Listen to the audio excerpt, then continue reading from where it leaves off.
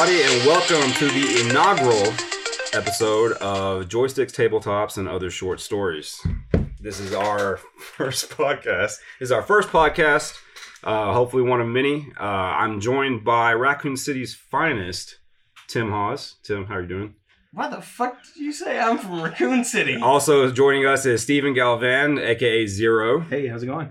And Anthony Short, a.k.a. Trunks. How's it going? All right, boys, everybody doing good today? Oh, yeah. Really glad you guys are here. This is our first episode. There's a lot to go over. We got a lot of stuff in front of us. Got a couple of games. We got some news to talk about. So let's go ahead and get right into it. The first thing we're going to do, what are we playing, guys?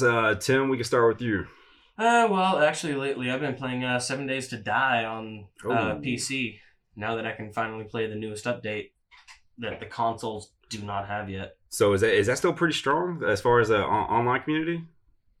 Because it's a pretty online strong game, right? I've never played. Correct. Mostly on PC compared to console because console hasn't been updated in many years. Okay. So do you have somebody you play with on there, or are you doing a solo run? What are you doing? Right now I've been doing a solo run, getting used to the new update, all the mechanic changes that go on from console to... Okay. That came out about, 4 years ago? Something like that? Last update for console was about 4 years ago. Okay.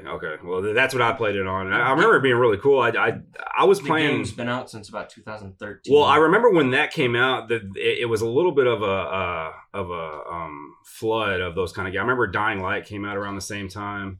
And they were all trying to hit the Walking Dead craze. Yeah. Dead by Daylight also came out close to that. I was messing around with those more than I would because I'm also, I'm a console gamer before a PC gamer. So that's the parkour. I don't want to delve too much into the whole console PC on it too much because that's a discussion for a whole nother day on that one. Fair enough. That can be a whole topic for another time. Okay, fair enough. All right. We're not doing any Master Race stuff here. Well, no, everybody's friends. I'm just saying the story of the difference on the updates could be a whole story, a whole... I feel you. Everything. I got you. Cool. All right, Zero, what you got, man? You playing anything new lately? Not new. I was feeling kind of, I guess, a bit masochistic from, being stuck in the house. Oh, yeah. So I ended up kicking up the Mega Man Legacy collection. Oh, my gosh. Yeah. And nice. I went in from the first one, and, I didn't even, I picked Bomberman and didn't even make it to him. It was so tough, man. It's way tougher than I remember. That's an ass whooping, man. Yeah. I'm doing almost as bad. I'm playing Rondo of Blood right now. Yeah. There's 9 levels to this game, and I've been on level 4 for like 2 months. Yeah, at least you're not playing the X series because that's just as bad. I have that collection too, and I, every once in a while when I really don't like myself, I'll kick that on. Yeah. Because every now and then you gotta throw that whip back, huh? Kind of like people do with Bloodborne. Yeah. Or Dark Souls. I really want to get the Mega Man Zero series X collection that they just dropped out. That was like 2 weeks ago. Yes, and it's sold out everywhere, and I don't want to get the digital. So okay, cool. Trunks, what's up, man? What you got? You playing anything new? Actually, I've been playing Dauntless again lately. Jesus Christ, you were all about this game, man. I'm enjoying it, especially they just the last update they did was essentially like Cyberpunk. Yeah. Wait, what? Do me a favor, real quick. Real quick synopsis. What exactly is Dauntless? It's Monster Hunter. It's what I describe it as is more anime style Monster Hunter. Okay. Characters are very, you can have masculine and feminine, but it's very much you're in a city, you get a group together, you go out and fight monsters. That's it. Okay. It doesn't have the same like hyper realistic stuff as in Monster Hunter World. Yeah. It's made by Epic. It's Fortnite. Okay. It's Monster Fortnite. Okay. Yeah, I'll be honest. I haven't spent 1 second in Dauntless, but you've been talking about it for like a month now, so I need to go ahead. It's free, right? It's all free to free. download. Now, is this a free? I'm assuming free to download, but there's DLC. No. No. It's free to play. You don't have to pay to win. You just go in there. Only thing you pay for mostly is like if you want your character to have a certain skins. Okay. And I just got the new update, the new pack, and it's essentially assassins. Yeah. Like assassins and Egyptian type stuff. So I wasn't too big on the cyberpunk stuff, but that's just not my pool. But I got you. As soon as I jumped into that, though, we saw it this morning, and I've been playing it from this morning till almost when I left to come here. But it's good. I'm enjoying the hell out of it. Really cool, man. I haven't really been playing anything new lately. You know what? I have been playing Warzone. The new Call of Duty multiplayer component that they have going on, which is honestly, if I can be completely honest, it's kind of confusing because I'm pretty sure that Modern Warfare had a multiplayer component with it, so now they're kind of competing with each other. It's kind of a cannibalizing situation. I don't know, but Warzone is fun. Warzone's really cool. Call of Duty always kind of done that though. Maybe I haven't played a Call of Duty in forever, and that's what I'm getting at here. Is I don't like Fortnite or Apex or any of that stuff, and they're fine games. Obviously, they're making money, hand over fist.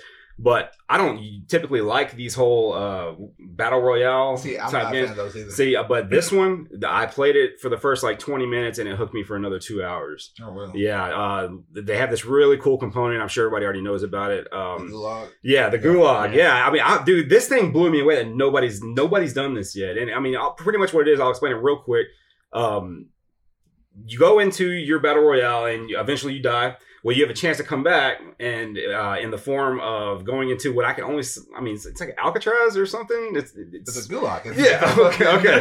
Yeah. It's kind of like the Coliseum. Right. It really is.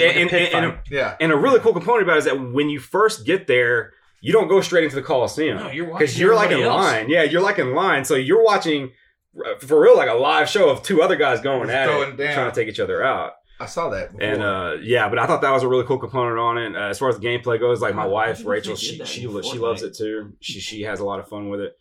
I haven't spent any money on it, and I'm probably never going to, honestly. But right. I mean, the core game's fun enough. I'm sure I'll get sick of it. Fall into the freemium trap. Yeah.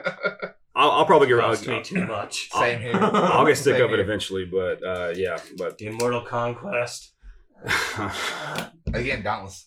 Yeah. I'm gonna check that one out. It's the freemium thing. You get it free. Then if you want to look cool. What's the most you've ever paid for a freemium game? I don't want to say. I've probably sunk in. Pokemon Go counts. I've probably sunk in about 500 all through my entire lifespan of freemium games. Because when we played what's that fight? Rumble Fighter. I played too much money in that damn game. Okay, without saying an actual number amount, you guys would get this. I could have paid for that PC twice over. in total lifetime cost of freemium games, I could have paid for that PC twice. Wow, dude, that's pretty impressive, Tim. Damn it. Probably. But that's why they are who they are. And that's why they make as much money as they do, because we want to play. You got to pay to play. One game alone probably got that PC. Yeah. I don't think I've ever paid over $50 my entire life. I think when Pokemon Go first, I was in a very depressed state. I think when Pokemon Go first came out, on that one game, I was in a very depressed state. I bought a $4.99 pack of coins at one point, and that was about as far as I've ever gone with any kind of microtransactions. DLC is a little bit different. Yeah, I was saying. My mom got onto one of these Piratescape Facebook games. Yeah, and she spent over $3,000. And yeah. It was crazy. I had to explain to her that it was real money. I was just like, you got to stop. Yeah. They're real good at making money, aren't they? Yeah, man, for sure. All right. All right, boys, we're really good, man. Well, with that being said, let's go ahead and dive into the news.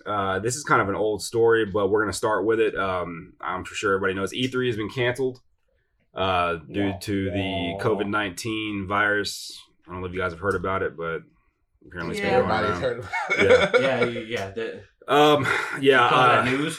Yeah, an article from Wired states that no surprises here, E3 2020 has been canceled due to the coronavirus pandemic. The Entertainment Software Association made the decision last week, as many other public gatherings around the world were put on hold in an attempt to slow down the spread of COVID-19. Following increased and overwhelming concerns about COVID-19, we felt this was the best way to proceed during such an unprecedented global situation, the ESA said in a statement.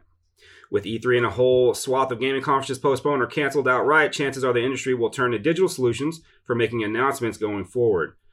HTC, for example, will not be holding its annual Viva Ecosystem Conference, a virtual reality-focused event entirely in VR. While it's unlikely VR is going to be the go-to solution for everyone, stuff like this might be the new norm for at least the next couple of months. What do you guys think about this? What do you guys think about I know that everybody was really counting on, and maybe I'm just talking to myself here, but the PS5 details coming out around the E3 time, because I know that Sony backed out of it, but a lot of people were speculating that they were waiting for Microsoft to throw their stuff out there at E3, and then right after that they were going to go ahead and have their own state of play. It's pretty much the classic cat and mouse. Which one's going to put out first? So which one can try to beat the other? Yeah, right. Yeah. But that's like Jump Fiesta and all that stuff too. That usually the one I watch a lot because of all the Japanese games. They're canceling their stuff too. Yeah. So it's just like, well, hell. No, I mean it's definitely a big deal, and I mean they're doing the smart thing. Obviously, I mean I know that E3 can have 10, 20, 30,000 people there at the same time. Still nowhere near as much as Gamescom, which can bust 500,000 people, right? Easily. Yeah. But no, I get it. Now, I thought it was really interesting that Wired decided to point out this Viva Ecosystem Conference, which I honestly didn't know anything about until this article.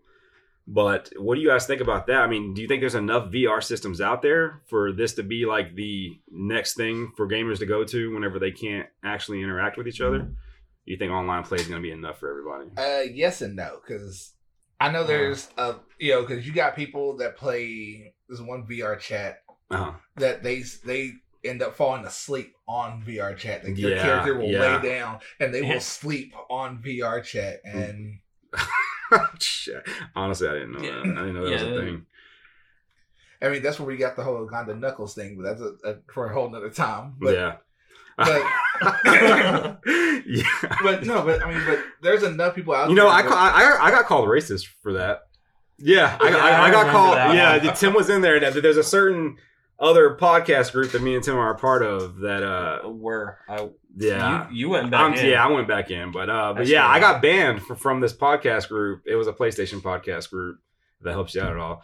But I put up a picture of Uganda Knuckles, and this was, I guess, the day that everything busted with the racism thing. Because the day before that, I was watching a YouTuber I like to watch, Nimraps, and he had a bunch of memes of Uganda Knuckles. And Nimraps is black, by the way, so that, I don't know. But yeah, I got banned for Uganda Knuckles, man. That was a real thing. That moderator also kind of... Oh, he's very active in letting people know. But no, like I said, I don't think that it's going to end up going that way, just for the fact that a lot of people like getting the hands-on experience of these games. Yeah. And you can't really do that by sitting there, putting on a headset and going. Yeah, I agree. And I mean, unless it's a VR game. And if you think about it, the gameplay mechanics can only go so far for a VR game. Also, right. I don't see somebody being able to make something like truly make something like The Last of Us and completely VR, and tell the story that they were able to tell. Right. I definitely get that.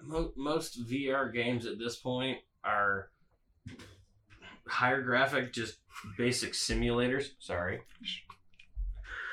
You're fine, Tim. You're fine, dude. We all love you. You're just playing a game that you can go into first-person mode, like first-person view, and you play VR that way. You just can never go into third-person view, or it's going to feel really weird. I think it's like mostly really weird. Mostly regional until it really gets to a point of Ready Player One haptic suits, Yeah. So, I mean, it's kind of That's a good point. Yeah. Okay. Like the handhelds in Japan. Like those are way, way bigger over there than they are here. Mm-hmm. And so, like the VR thing, I think it's, spots where it's pretty popular. It mostly seems to be Russia. Yeah. But, other than that, I don't think it's really going to... I mean, there's one industry that's semi-backed VR, and it's the same industry that backed Blu-ray and killed DVD. Yeah, the porn industry. Yeah. I mean, they seem to. Yeah, they seem to make the decision. Thank you for breaking the law. Absolutely. Like back when and this is 100% true. You can fact check me, man. But when Betamax and VHS were fighting, the porn industry decided, and that's who survived. Every medium when DVD that they have backed is the one that when Blu-ray and HD DVD were fighting. When you started seeing way more, adult flicks on the Blu-ray, you started seeing HD DVD hurting a lot more. Right. So it's really straight, dude. I mean, I'll tell you right now, man. God, and by the way, for these people, I think it was for the 3D for these people that say that they don't masturbate, that they don't beat off or anything like that, like go to Pornhub and check Pornhub traffic and right. Like enough. I was enough of this just to check the traffic. I'm not gonna go for any other reason, dude. I'm telling you though, man. Sometimes you'll find some funny ass anime dubs. You're not wrong. All right, and we're gonna. There's even some YouTubers I know that have separate accounts. Yeah. All right, man. All right, and we're cut. No, but yeah. So yeah, I'm bummed about E3 being canceled. But if I'm being 100% honest, it's not really what it was 10 years ago, anyway. So that's fine. All right. Next in news is Altered Carbon tabletop game coming soon. The Kickstarter was set off. I want to say 2 months ago. Give me 1 second here. Okay. So based on the 2002 novel Altered Carbon, the self-proclaimed neo-noir cyberpunk series is expanding into a tabletop role-playing game. The Netflix show just launched its second season, combining a healthy mix of Blade Runner, Total Recall, and transhumanism. That's where I've heard of. I was gonna say that's exactly where I heard it from. The setting rocks as an RPG. Apparently, the Kickstarter did too, raising over 1,000% of their funding goal and hitting over 3,900 backers by the end of its run. Heading up the design with an amazing team of people, so it's no surprise this Kickstarter slew expectations. It's being handled by Hunter Entertainment. They're known for Outbreak Undead, which I believe is another tabletop game, but I'm not 100% sure. That came from Nerdist.com, by the way. What do you guys think? What do you guys think of Altered Carbon? Anybody watch the Netflix series? I've never seen it. I haven't either, and I'm starting to feel bad about it, actually, man, because I feel like this is something that I should know about by now. I actually ended up watching Bright about the same time that came out. I watched Bright, and it's funny you see that because I've seen Bright. I've seen Bright. I haven't seen Bright either. Yeah, but it was actually fairly decent. It was a Netflix movie. It was. That's what I can say. That's why I'm not saying that that's bad, but yeah, it was a Netflix movie, and I liked it. It was a modern take on like a lot of the fantasy RPG elements. And, and so I like that's kind of my thing. I like more of the fantasy stuff. Yeah, and that ended up being. Altered Carbon ended up being more noir, like cyber, futuristic. But you know what? To testify for Bright is that's probably why it was able to connect with you and me, because I'm the exact opposite. I like the whole cyberpunk, almost sleuth style settings, and this movie definitely has both of those. It's fantasy, and it did a really. I think it did a really good job. It blended like a reality modern take on it. I think it did a good job. Yeah. It's not. Watch it. I still haven't watched it. It's worth it. It's worth a watch. It definitely. But yeah. Altered Carbon trading. When I watch on my vacation. Yeah, check it out, man. It's pretty good. But the whole Altered Carbon thing, the only bad thing is we've seen a lot of RPGs that come along thinking they're going to do something, that try to be Shadowrun. Try to be cyberpunk, and they end up just falling off because they don't. Just because you get the Kickstarter. You get the Kickstarter backers doesn't mean you're going to get the sales when it comes out. Yeah, look at Yooka-Laylee. Look at system and all that kind of stuff. And look at White Wolf, because White Wolf ran for a while, and suddenly, all of a sudden, like the D&D craze, like kicked back up with third edition. Yeah. And suddenly it killed White Wolf. Yeah. I remember I followed it a little bit. I probably didn't follow it nowhere near as much as you, Trunks, but I was following that a little bit too. That how much that kind of like. I mean, even just the difference between like Pathfinder comparatively to D&D, like when 5e came out, Pathfinder, the first edition was obsolete. Yeah. They pretty much did what Pathfinder had done, but put it out under their label. And then they did 2 that are doing second edition, and it's not taking off halfway as good. Because really, Pathfinder came along and did what 3.5 wanted to do, but they did it better to me. That's why everybody started going Pathfinder. But then 5th came out, and 5th made it so streamlined, so easy, and everyone's just like, ooh. It took them an edition and a half to get there. Yeah, because no one likes 4. 4's a throwaway. Yeah. any D&D I have player. no idea what you guys Dude, are. 4? What was 4? Exactly. No, Fourth edition D&D is literally what people could replace their toilet paper with right now. Wow, that's upsetting. Yeah, no, it was bad. Damn. It was like the downfall of D&D for quite a while. Man, that's people hated 4 and 4.5. But yeah, so Hence why everybody stayed on Path. Why? I didn't even know I Four was that bad. Oh yeah, they did skip straight to They went 5e from 4. They pretty much went 3.5. Well, they went 3.5, 4, went back to 3.5. Then it's like, you know, we gotta get something new. 5. Yeah. Okay, so what's the difference between like what's being implemented here between 3 and 3.5 or 4? Why not just go the whole next when number they do over? the 0.5s, they'll have a slight update in your base rule manual, and sometimes they don't even release a whole nother manual for it. I was gonna say, do you have to buy a whole other manual just for a 0.5? Sometimes they don't do that. It's just online. Like, okay, this has changed. This has changed. But 0.5, This is 3.5 no actually, shit. but 3.5 Yeah, they call them the erratas. Yeah. Really? Yeah. But 3.5 released a whole new. Sometimes manual. it's like, okay, here's a subclass we're testing out. You know that, so it's not. So you have the Unearthed Arcana stuff, which is your, you know, you're testing it out. Then they see how it works with other stuff. Then they'll see if they're going to release it in one of their books. So okay. Your 0.5s are usually let me just say, okay, not like full releases. They're expansion books that are like, oh hey, this rule changed a little bit, dude. Like, they also put a lot of that type know. of stuff into like the Adventures Guilds. Yep. Where Okay. you could actually go to like, you know, your local comic book shop and play through some of this stuff. Okay. And not necessarily. Yeah, see, I'm still fairly new to the whole table. I mean, Tim's the one that brought me in on it, so I'm probably about like a year in on all of this stuff. I've been video games. Anyway, D&D Beyond is an awesome tool. Yes, it is. Yeah. Okay. D&D Beyond. It Is is. that like a phone app or? Oh yeah, you can use it on your phone or on computer. tablet, computer. It's man, you can build a character You straight can from run full scratch on campaigns there. on it. Yeah. Wow. Yeah.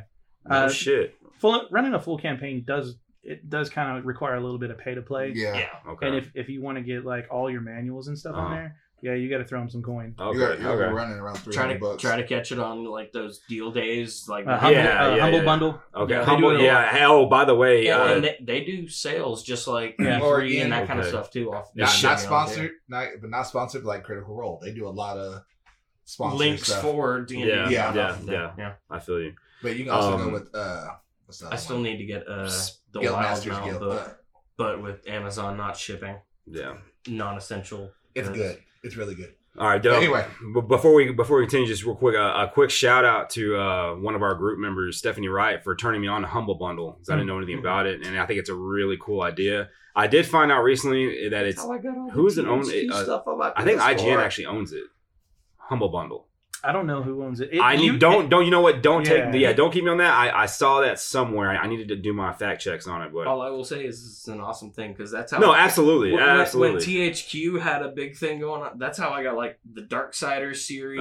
80% of my Steam Steam games are from Humble Bundle. That's awesome. I did that. That was on the PS4. I got it for. But yeah, a quick shout out to Stephanie Wright for leading me down that little path. That's awesome. I really appreciate it, Steph. All right, next story. Apparently, it's going around that PlayStation is trying to make something out of Metal Gear, Silent Hill, and Castlevania. All three of which Kojima. Sorry. All three of which I keep. By the way, if you hear most excited for, if you hear a bunch of bumps, it's because I keep hitting this pool table, which I'm used to, and Zero gives me, the hey, stop doing that like every 10 minutes. So yeah. So I'm getting used to it. Yeah, please. God damn it. All right. I had to get one in. Yeah, I got you. What are you drinking, by the way? What is that? Cayman Jack. Not sponsored. More non-sponsored stuff. All right, so I'm really excited about this because Kojima has worked on all three of these licenses. He's worked on Castlevania, he's worked on Metal Gear, and he's worked on Silent Hill. Well, kind of. PT was Kojima. We can honestly say that. It was a movie. Yeah. Yes, it was. It was an awesome horror movie. It was. Yeah. It was an interactive horror movie. Kojima worked on Lords of Shadow that came out on the PS3. It was kind of ill received. I liked it. I thought it was good. It was definitely a God of War skin. Oh yeah, but the story was awesome. The story was there. But anyways, so PlayStation is reportedly looking to buy the Metal Gear and Silent Hill licenses from Konami. This comes from Games Radar. Sony has reportedly expressed interest in acquiring the creative rights to the Metal Gear, Silent Hill, and Castlevania licenses from Konami, with plans for Kojima Productions to make new games in the former two franchises, according to a newly surfaced rumor. The news follows previous reports that 2 new Silent Hills projects are in the works for PS5, and that Death Stranding and Metal Gear Solid creator Hideo Kojima is involved in helping revive the dormant survival horror franchise years after his original reboot at Konami. Silent Hills, of course, was canceled. So what do you guys think about that? What do you guys think about? Does that make sense? Do you think it makes sense for Konami? Honestly, I would love to see Kojima back on Metal Gear, because I'm sorry, Metal Gear 5 was not that. Well, it wasn't finished. It wasn't done. That, I would love to see Snake and Raiden back in the game together, instead of it being so weird that you get like Metal Gear Rising over here. I'll be honest with you, Trunks, and you guys know I'm a Kojima. I wasn't Kojima, but I'm a Metal Gear fan. But I never played it, dude. I thought Kojima wasn't with Rising. Did he? He might have produced it. It was him and Platinum Studios, I thought. Because Platinum Studios... Oh, it was Platinum. Yeah. Because Platinum is the guy from... There goes again. All right, sorry. God, I'm going to get better at this. Platinum, the guy that started Platinum, he came from Konami. Yeah. Yeah, he came from... Okay, yeah. But because what you could tell Kojima had something to do with Rising, because it was very cinematic. It was very... Very at the same time, it was over the top. Very movie-based. Action. And just, Speaking of ones that like he wasn't involved with, I was at a game selling facility the other day, and I came across Metal Gear Survivor. Yeah. And I'd never even heard of it before, but apparently it's Survive. Survive. Yeah, it's an alternate reality, and you're basically trying to survive like a zombie outbreak type. Yeah. That game is horrible. Very strange. Did you buy it? Did you play it? It was like $2. I was like, sure, let's give this a shot. It's got to be bad if it's $2. Oh, it is very bad. What did you think about it? I haven't even. Oh, you haven't played it yet. Yeah, I haven't even played it yet. Yeah, I do that a lot too. Whenever I go to game selling establishment, I'll go in there. I'll buy like 4 games. Like I got like 3 games, and then like I bought Mass Effect 2 for the PS3. Whenever you hooked me up with that last one, and that was like a month and a half ago. I still haven't played 1 second of Mass Effect 2. I've never played Mass Effect 2, so. But yeah, I know what you're talking about there. All right, so the thing that really gets me about this, the only way that I see this making sense for Konami, and this is a big making sense for Konami, is obviously. It's no secret, Konami doesn't like making video games anymore. They don't do it anymore, and when they do... He wants to make CG movies. And when they do it, they treat it like a chore. Like, I don't know if you guys played that last Contra game that came out, I think last year. No, dude, it was terrible, man. Yeah. It was really... That's why I kind of want to see what here's how this can work, all right? If they give Sony the rights, and they have Sony say, hey, okay, guys, you know what? Give us the title, give us the rights to it. You're still going to get a knockback. You're still going to get some money from it, but we're doing all the work for it. Mm-hmm. Okay, so now we all know that Konami, they're a money machine. Like they're money monsters. That's all they want. So I think that if it's handled the right way, this could be real. This could be a real possibility. This could actually be happening right now. It makes sense business wise for Konami. That's sitting on these dormant projects outside of Pachinko machines. Or the Netflix series of Castlevania. Or the net. Well, and see, but that's another thing too. If you guys haven't noticed, Konami's been a lot more just there lately. I like for you. I don't know, Zero. You might remember, but for like 10 years, we didn't hear anything from them. Oh yeah, you know what I mean? Like almost. You know what they did was like the Yu-Gi-Oh games for the longest time. Besides their flagship titles, Konami didn't go out and venture out and do things. So they've been no, that's fine. But they've been talking. Yeah, they've been doing stuff with Netflix. They've been doing stuff with Sony. Obviously, Castlevania Requiem, which was handled really well. I've played both imports, and they're great. Mm-hmm. You know what I mean? So, yeah, they're definitely up for doing this kind of stuff. I just really hope that they are, because I'm telling you right now, man, I'll shit my pants. This is for real. I think Sony is very much going to be that whole, hey, give it to us, you get nothing. Yeah. Honestly, I think Sony will be more of... It's screwed them on a lot of deals before, though. Sony's going to be like, we're going to buy this, and it's ours. Yeah.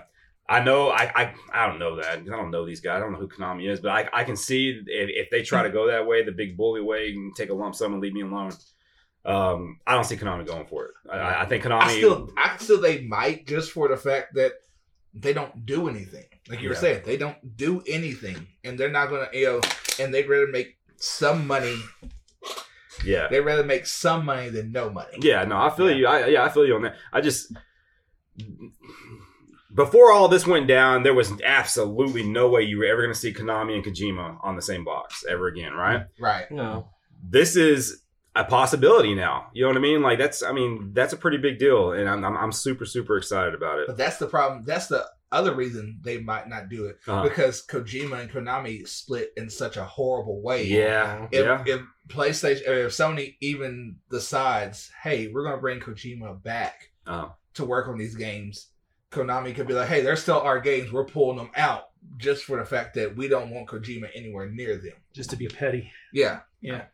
That's why I think Sony would do more of, hey, here's a lump sum, give us these titles. And I got you. They need the IPs, pretty much. That makes sense. They need the intellectual property. Nonetheless, it's still able to do what they want to do. Yeah. Nonetheless, it's still 100% rumor. Nothing's been established on this at all. But it's a good rumor, and it's a rumor that kind of makes sense, and I'm pretty excited about it. I am too. All right. So now let's move on to the big boy that dropped today. Resident Evil 3 demo dropped this morning. Does anybody know what time it actually dropped? Like 7. No, because I got off of work this morning, and I remember I checked like 9 o'clock. It was about 11 o'clock. Okay, yeah. I was like, damn. I was already at work when it finally dropped. Okay. Well, again, it might be one of those things I got text late because, Yeah, I sent a text as soon as I found out it was on. And... Yeah. So now that we've all we've all beaten it, right? Like we've all beaten the demo itself. Tim hasn't. Okay. Yeah, Tim. Tim's got an excuse. He did have to. He was at work all day. Yeah, he was at work all day. Damn it. So, how long was y'all's run? Do y'all remember? Did you like 32 minutes? 39 minutes. 39 minutes. Spoilers of a remake. Okay. And beautiful remake. And how many dolls did y'all bust? I got 1. I got 3. I saw 2. I saw 5, but I was at a spot where I was just hounded and I couldn't make a shot. Yeah. Which, by the way, man, that's the scariest. Aim, that's the scariest moment for me is that aim. The aim is way. I 100% agree with that, dude. And I think it's on purpose. Zero, of course, honestly, dude. Because I can tell you right now, back more the horror side. The one thing I will definitely say about this is I can't find my article right now, but it's fine. We just can talk about it. But the one thing. The one thing I will say about it right now is that this is the first time, and I include Resident Evil 2 remake, but this was the first time during this demo, dude, where I was like fucking like for real, like you know what I mean? I was in it. I was in the moment. Yeah. I was in the moment. It was terrifying. Yeah, it was. And I haven't felt that way in a while, man. Now Resident Evil 7 was amazing. It was awesome. But that was way more jump scare. Yes. And there's a big difference in the Resident Evil community. You guys know this, between the jump scare and just being continuously terrified of your situation. And I haven't felt that in forever. And by the way, how did you guys feel when you found that the safe room and then the track starts playing, the music starts playing from the original Resident Evil 3? I didn't notice it because I was scared. Oh, it was beautiful. Man, when I opened up that door and that track started playing, I was like, yes, this is what we need to do. This is what Capcom... They have completely come back, man. They're in a pretty much renaissance right now. You know what I mean? Like, they're completely rediscovering themselves. Now, hopefully I never played Devil May Cry 5, but I heard it was gorgeous. I heard it was worthy of what it was. And there's also rumor right now of a Street Fighter 2 remake. And I rolled my eyes at this at first, but they're saying that they're keeping it 2D and they're keeping it sprites. It's just going to be gorgeous. You know, I would actually feel better if they kind of... They went more like 4. Well, no, actually, if they took like Street Fighter Alpha and then kind of lean more towards how like the Arc system is with their cell shading. Yeah. If you took Guilty Alpha, Gear is Capcom, right? No, Guilty Gear Sammy. Okay. Sammy. Okay. So if you took Street Fighter Alpha 3, perfect game, it's got everybody in it that you want to play. Yeah. And then you had even how they did like Dragon Ball Fighter Z.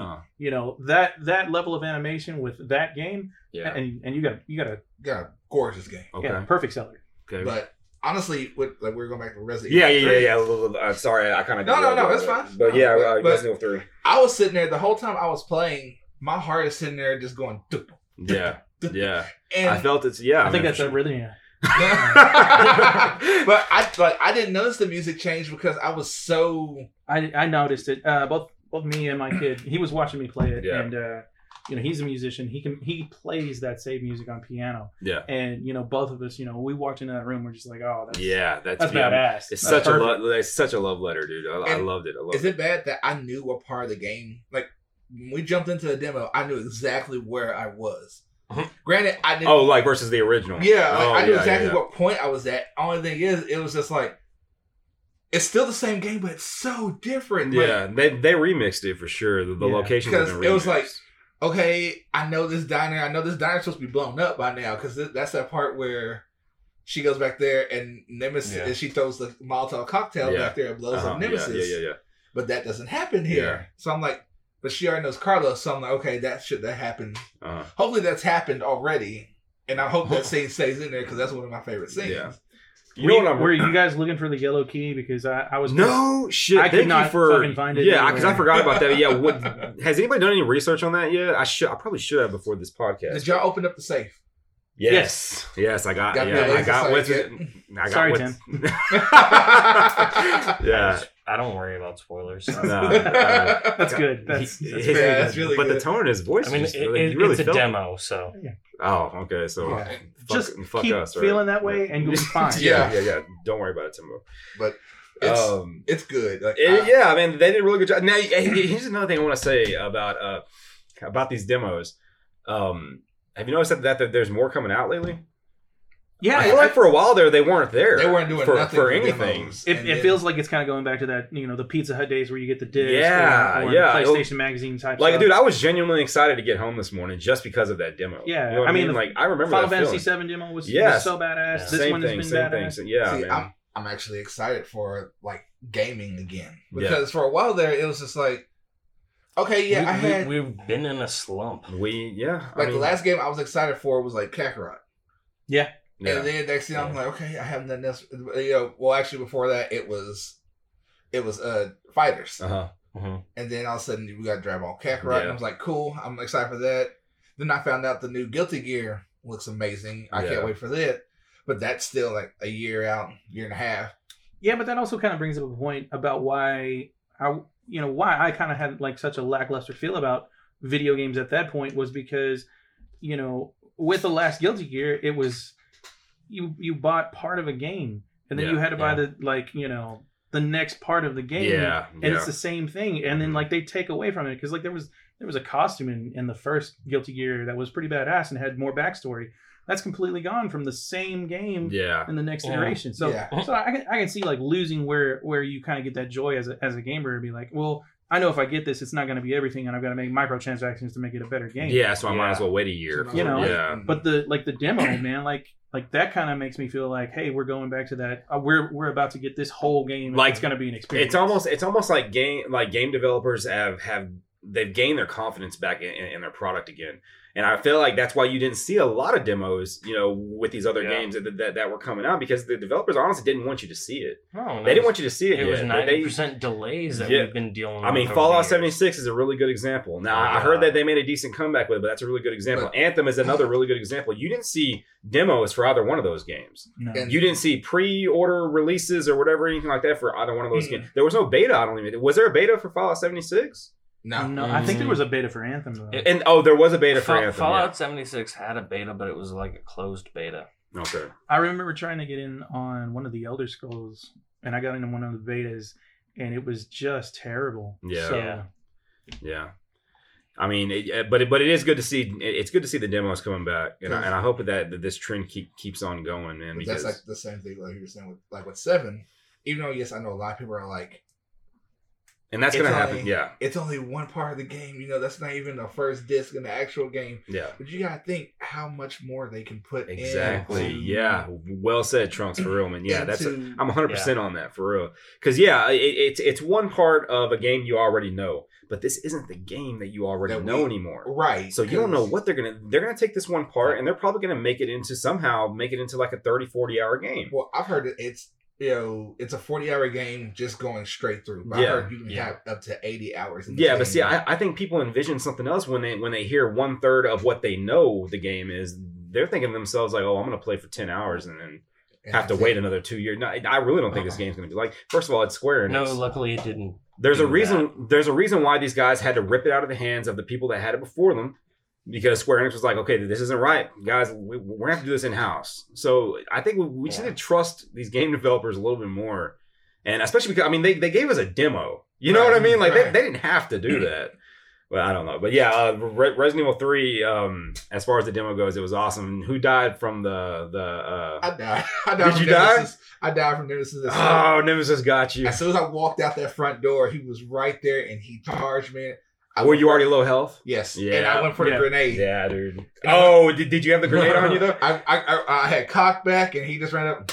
I'm not gonna lie. I felt it coming. I didn't know it was about to end, but I felt it coming. I felt the demo was about to end. And I kind of cheated because Zach on our group text was like, "Oh man, it's a short, 30-minute demo, whatever." So I was like, "Okay, this is going somewhere." So I used a health, and then I went back and got the grenade.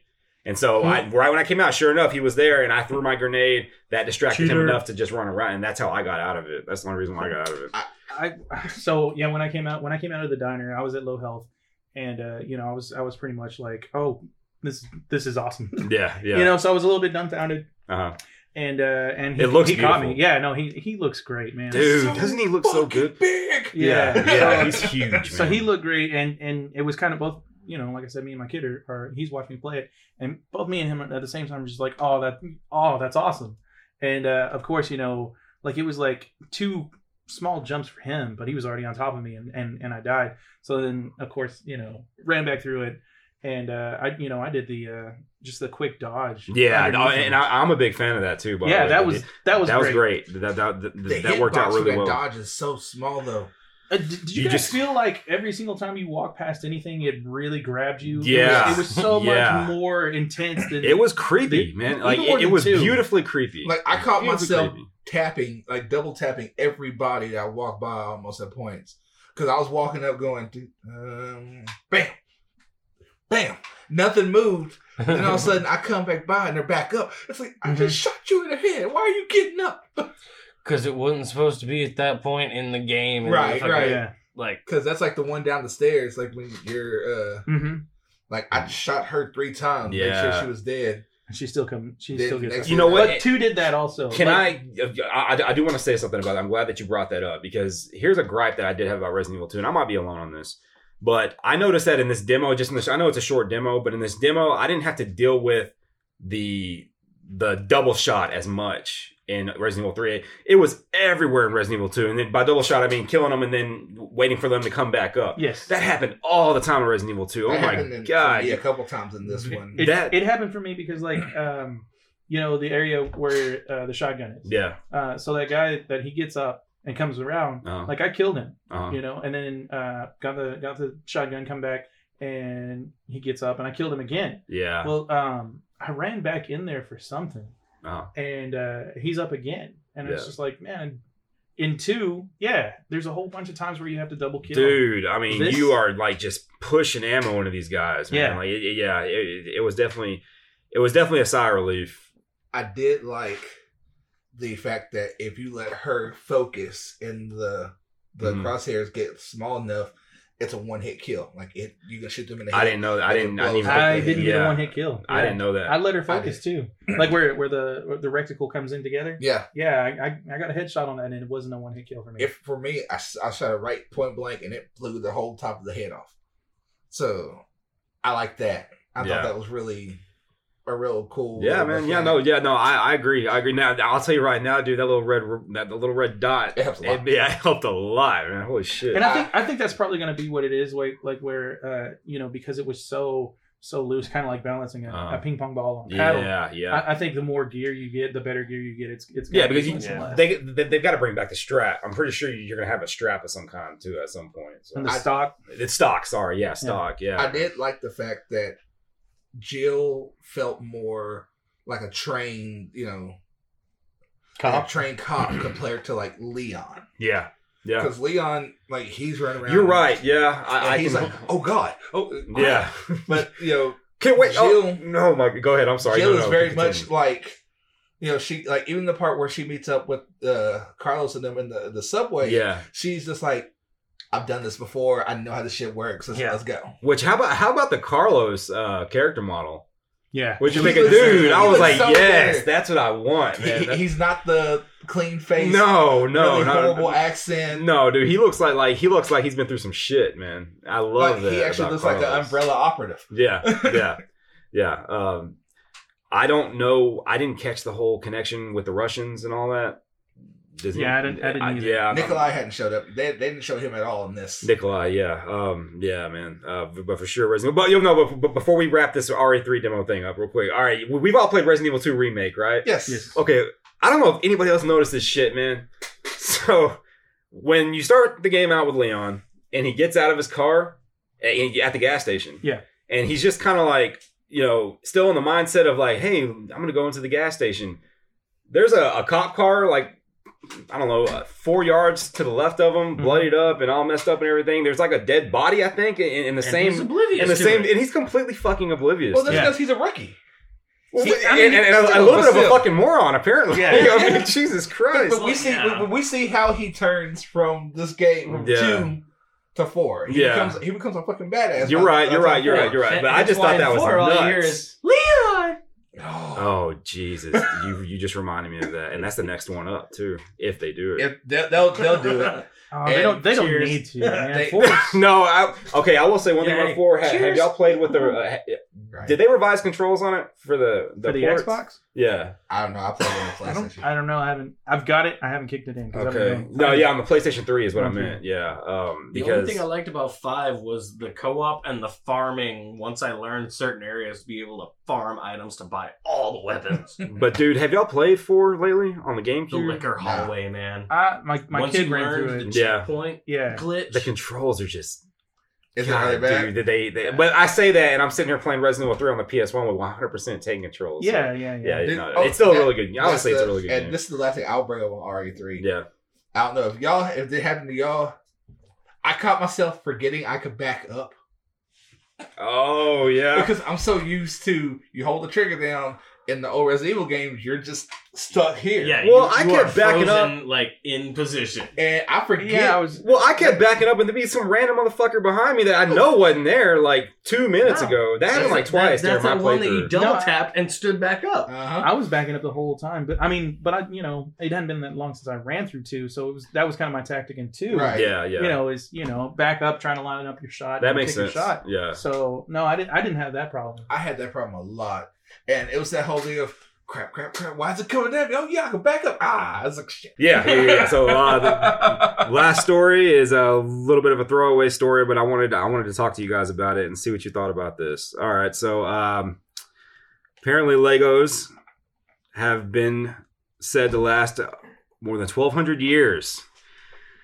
An article from Geek.com says that Lego is one of the most popular children's toys in history, and part of its appeal has always been its durability. According to lead study author Andrew Turner, an associate professor at the University of Plymouth, I said that right, yeah, okay. It is specifically designed to be played with and handheld, so it may not be especially surprising that despite potentially being in the sea for decades, it isn't significantly worn down. He said in a statement, however, the full extent of its durability was even a surprise to us. So 50 pieces of weathered Lego made from ABS, I'm not even going to attempt to say that, made from ABS and collected from beaches in Cornwall were washed and weighed in labs at the university. The chemical characteristics of each block were determined using an X-ray fluorescence spectrometer, the results of which confirmed age based on the presence of certain elements no longer in use.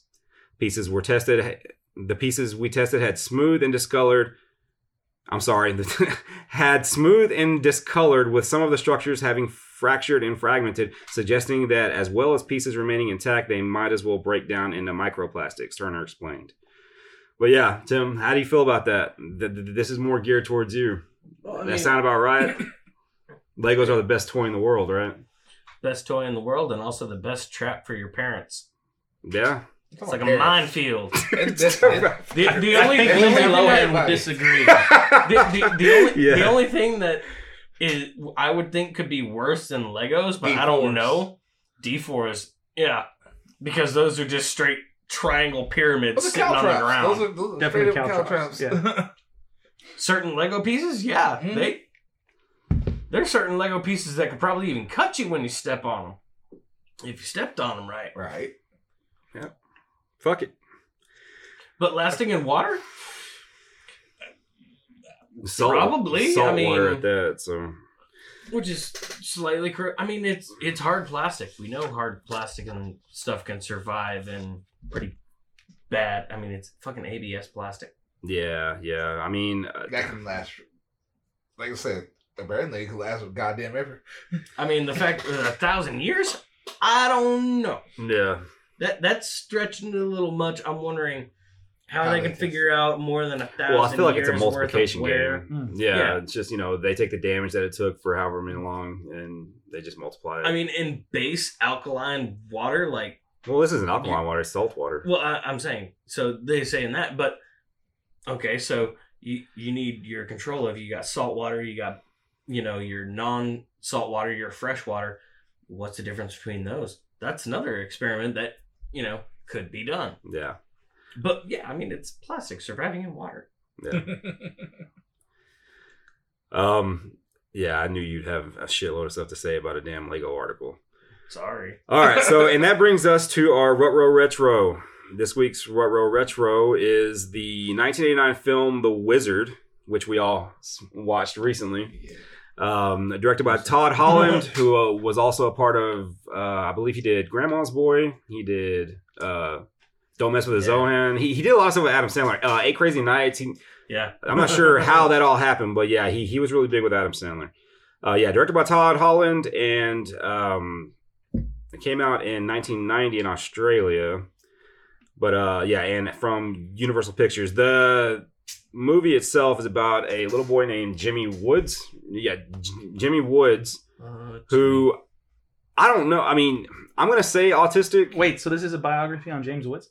that probably would have been that probably would have been way more interesting, honestly. But yeah, I'm gonna say borderline autistic. I guess there's something wrong with this kid, right? So I wouldn't say he's autistic. If you kind of follow the back line of the story, no, he's got PTSD. Okay. Okay. Yeah. So, which honestly, I really feel like the kid that should have the most PTSD was Christian Slater's character. Yeah. Because Christian Slater. He's watching these two kids playing the older brother, Nick Woods. Yeah. He's watching these two kids play by a river, and one gets swept off. Yeah. Yep. So I mean, but there was definitely a bunch of hit and misses that could have made this movie a lot better. I'm not gonna lie, I hold this movie very near and dear to my heart, but it's definitely got its problems. Granted, it was Nintendo. It was. I mean, Nintendo. Yeah. I can understand. There's many movies that I hold dear to heart that other people hate too. So, but pretty much just a quick synopsis on it. Jimmy and his older brother Corey, they break him out of a mental institution that he was put in due to his situation, and their idea is to go ahead and get Jimmy to play in a video game championship to, I guess, prove to everybody that he's not completely lost. He's not a vegetable. He's actually a really smart kid, and they, they're on the way they meet characters of different forms and yada yada yada. You know the rest. So what did y'all think of The Wizard? The truckers that. Oh my god! What the hell was going on there? Like, and here's the problem with this film. As kids, none of us knew. Yeah, and Zero and I, we were talking about this. There's a lot of situations in this movie that if it wasn't a movie, I mean, it could be a completely different movie. Yeah, I mean, watching it as a parent is completely different than watching it. Yeah, because the kids are pretty much hitchhiking the entire movie is what's going on. And they're hitchhiking across the country. Where was their house at? I can't remember. I think it was like Utah. Yeah. But you also realize, okay, when was that movie made?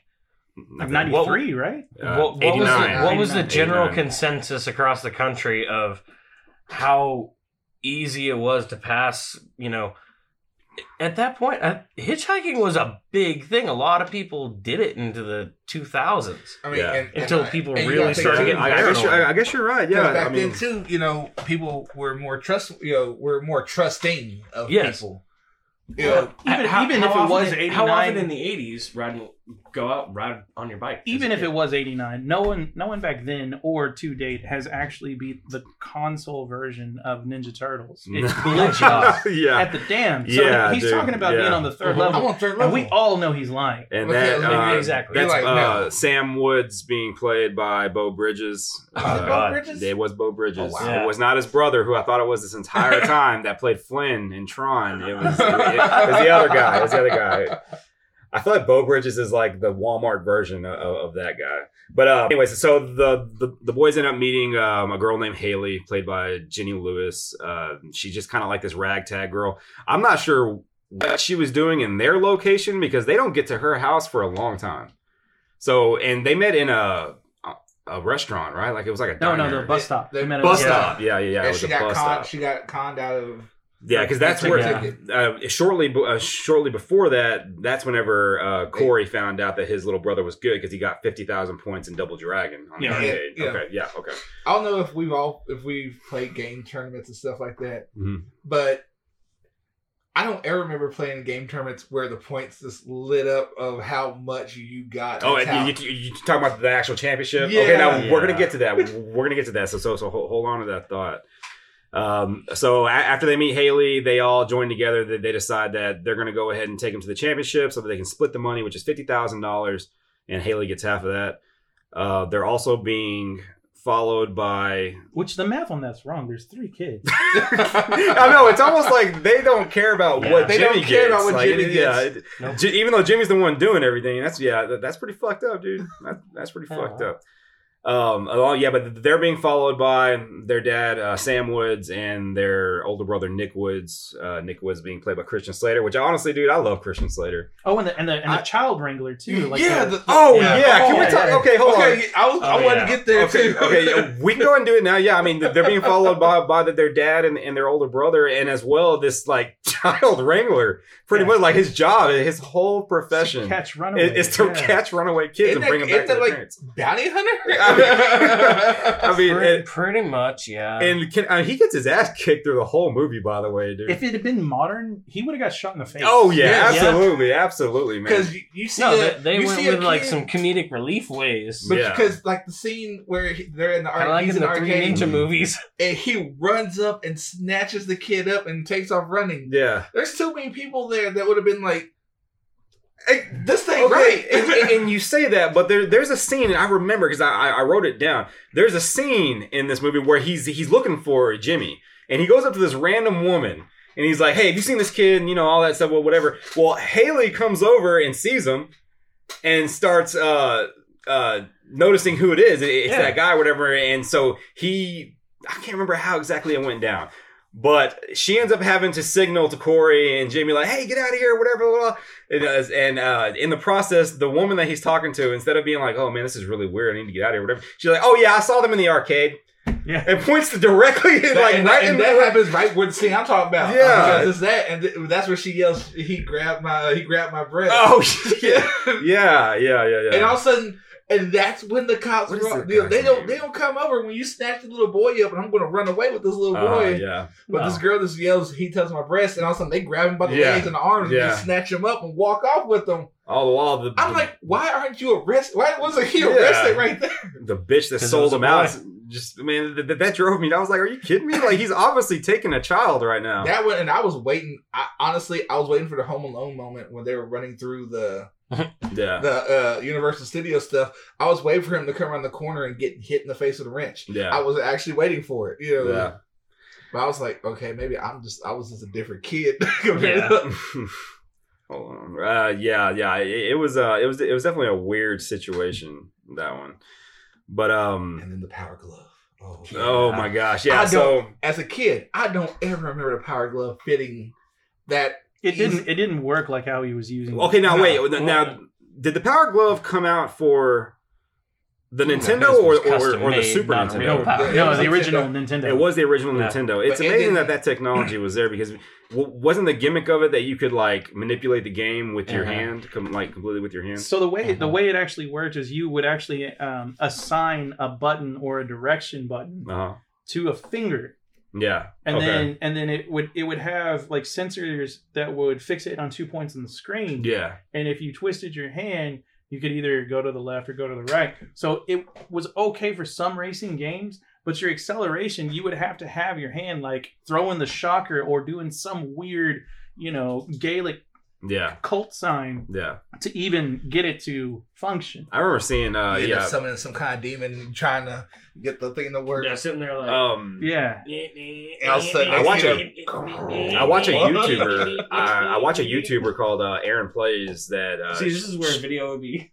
She pretty much just like takes out old retro stuff and tries it out, whatever, and she put it on, and I think it was fucking terrible. It is terrible. Yeah, absolutely. It was really, really bad. But speaking of, it's not as bad as like Sega's Octagon that you had to like break the beams. Jesus, yeah, dude, I forgot all about that, man. But it's still very, very bad. But speaking of the Power Glove, I guess this is a good time to go ahead and introduce Lucas. Lucas is a fellow gamer that they find on their little adventure, played by Jackie Vincent.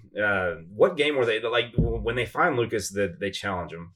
And they challenged him to... it was Rad Racer. Rad Racer, yeah. And he took out the Power. And this is probably my favorite line, by the way, of the entire movie. Is whenever he's done with his racing and all that after he's beat Jimmy, and he's like, "Power Glove. I love the Power Glove.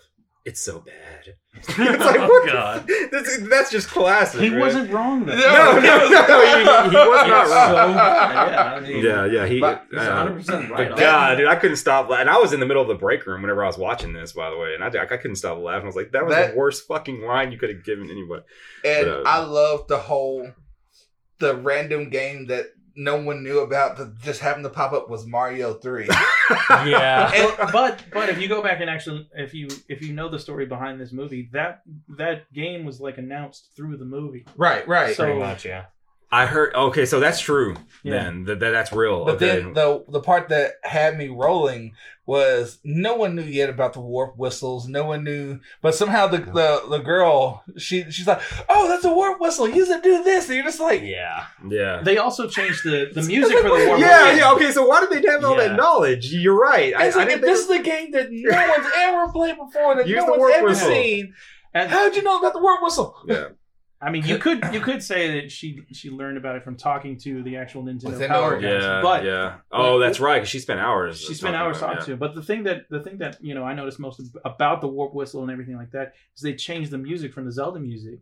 It was a completely different melody. Really? Yeah. I didn't notice that. Yeah, I didn't notice that. Because I was like, oh yeah, they're about to and they.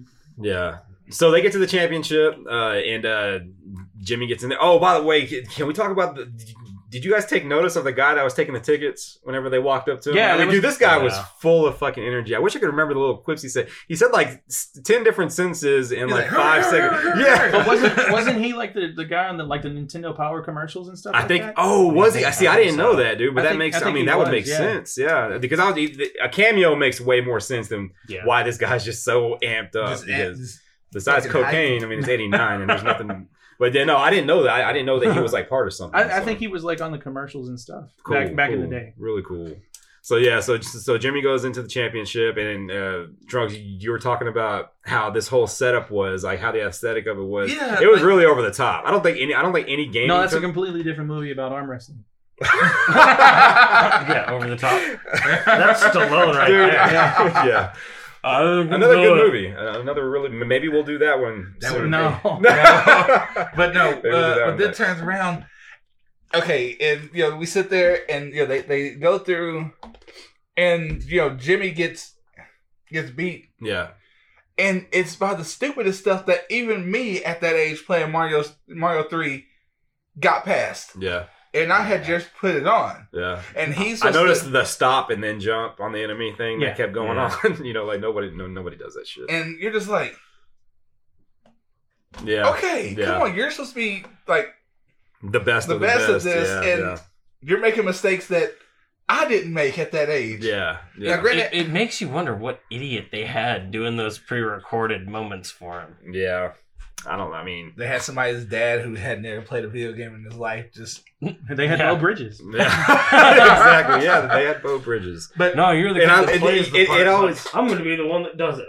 Oh, but I never get tired of it though. The old parent playing the video game on a movie thing, man. Where his hand is going everywhere and his shoulders. But thing is, that's parent. Those parents in real life play video games. I don't. My parents never played video games. My so dad, I never got to see it. My dad and mom played. I will admit, I was one of those kids that sometimes on the racing game, I would be like, "You leaned." Oh no, yeah, I definitely because did that made it easier to turn. Yeah, no, you just automatically thought that way. And later on with the Wii, and you actually had the motion controls, and I just started doing that later on again with the motion controls. But can we also address the fact that they took this little girl with them at the end of the movie? Yeah, she didn't go back to her parents. Yeah, she didn't go back to her parents. That like you never see her parents in the movie at all. So what state were they in when that happened? She just calls her friends who happen to be all the truckers. They end up at her trailer or something, right? Yeah. Mom, it's like an abandoned though. Like there's nobody there. But mom, apparently they said mom was had a really bad gambling problem. Okay, she was a dancer. She said that she was a dancer. I remember that. And then dad just suddenly just left and never came back. Okay. I was like, that's really weird. Especially because Dad went to go get cigarettes 15 years ago. Especially because it's really a dark movie if you're really, not paying attention to yeah, it really Nintendo is, man. commercial. There's a lot going on under the skin of this movie. And it's even weirder because I mean, a Nintendo commercial. Presumably, Fred Savage's character took kind of a love interest in her character. So are they sister? Like, are they brother sister now because they're living together? Like, I don't know. There's definitely plot holes in this. It would be a step situation, which right. But we're not getting. That's a whole nother show. Yeah. That's a whole nother show, and I think that's a Dr. Phil show. Yeah. I'm pretty sure I saw that one, dude. But yeah, The Wizard. I'll never apologize for it. It was good. Yeah, it's definitely a movie that you need to watch once. If you're in any kind of a situation, of gaming culture or anything like that. The Wizards, I mean, it's right there, honestly, as far as needing to watch at least once, like with Tron or something like that. Like it's a cult classic. You got to see it. You got to see it. So yeah. Do we speak the new Tron or the original Tron when we say that as a cult classic? Original. Tron. Yeah, okay. Absolutely. I like the new one. I love the new one. To specify for everybody listening. I remember I liked the soundtrack a lot for the new one. Yeah, absolutely. Tron. Legacy. Yeah. They brought back Flynn. For sure, yeah. Mm-hmm. Oh, yeah, because they had young Flynn. All right, we're going on. Maybe we'll do. That's the next one. Yeah. There you go. But yeah, so The Wizard. If you haven't seen it, it's definitely worth watching. You can rent it on Amazon for $3.99. I rented it on YouTube for $3.99. You can also watch it on YouTube. I watched it on YouTube for free. It's really not bad quality. It's not like some of them where they speed up the audio, blah blah, and all that stuff. It's just boxed in. If you can deal with a little star bangle going on in the bag, it's free. It's free. So definitely check it out. All right, so that brings us to our 21 or Up segment. All right, this is a segment of 21 questions in which our guests have to identify the name of a pre-selected video game. If all 21 questions are used, they may roll for extra questions, but will be dealt a penalty.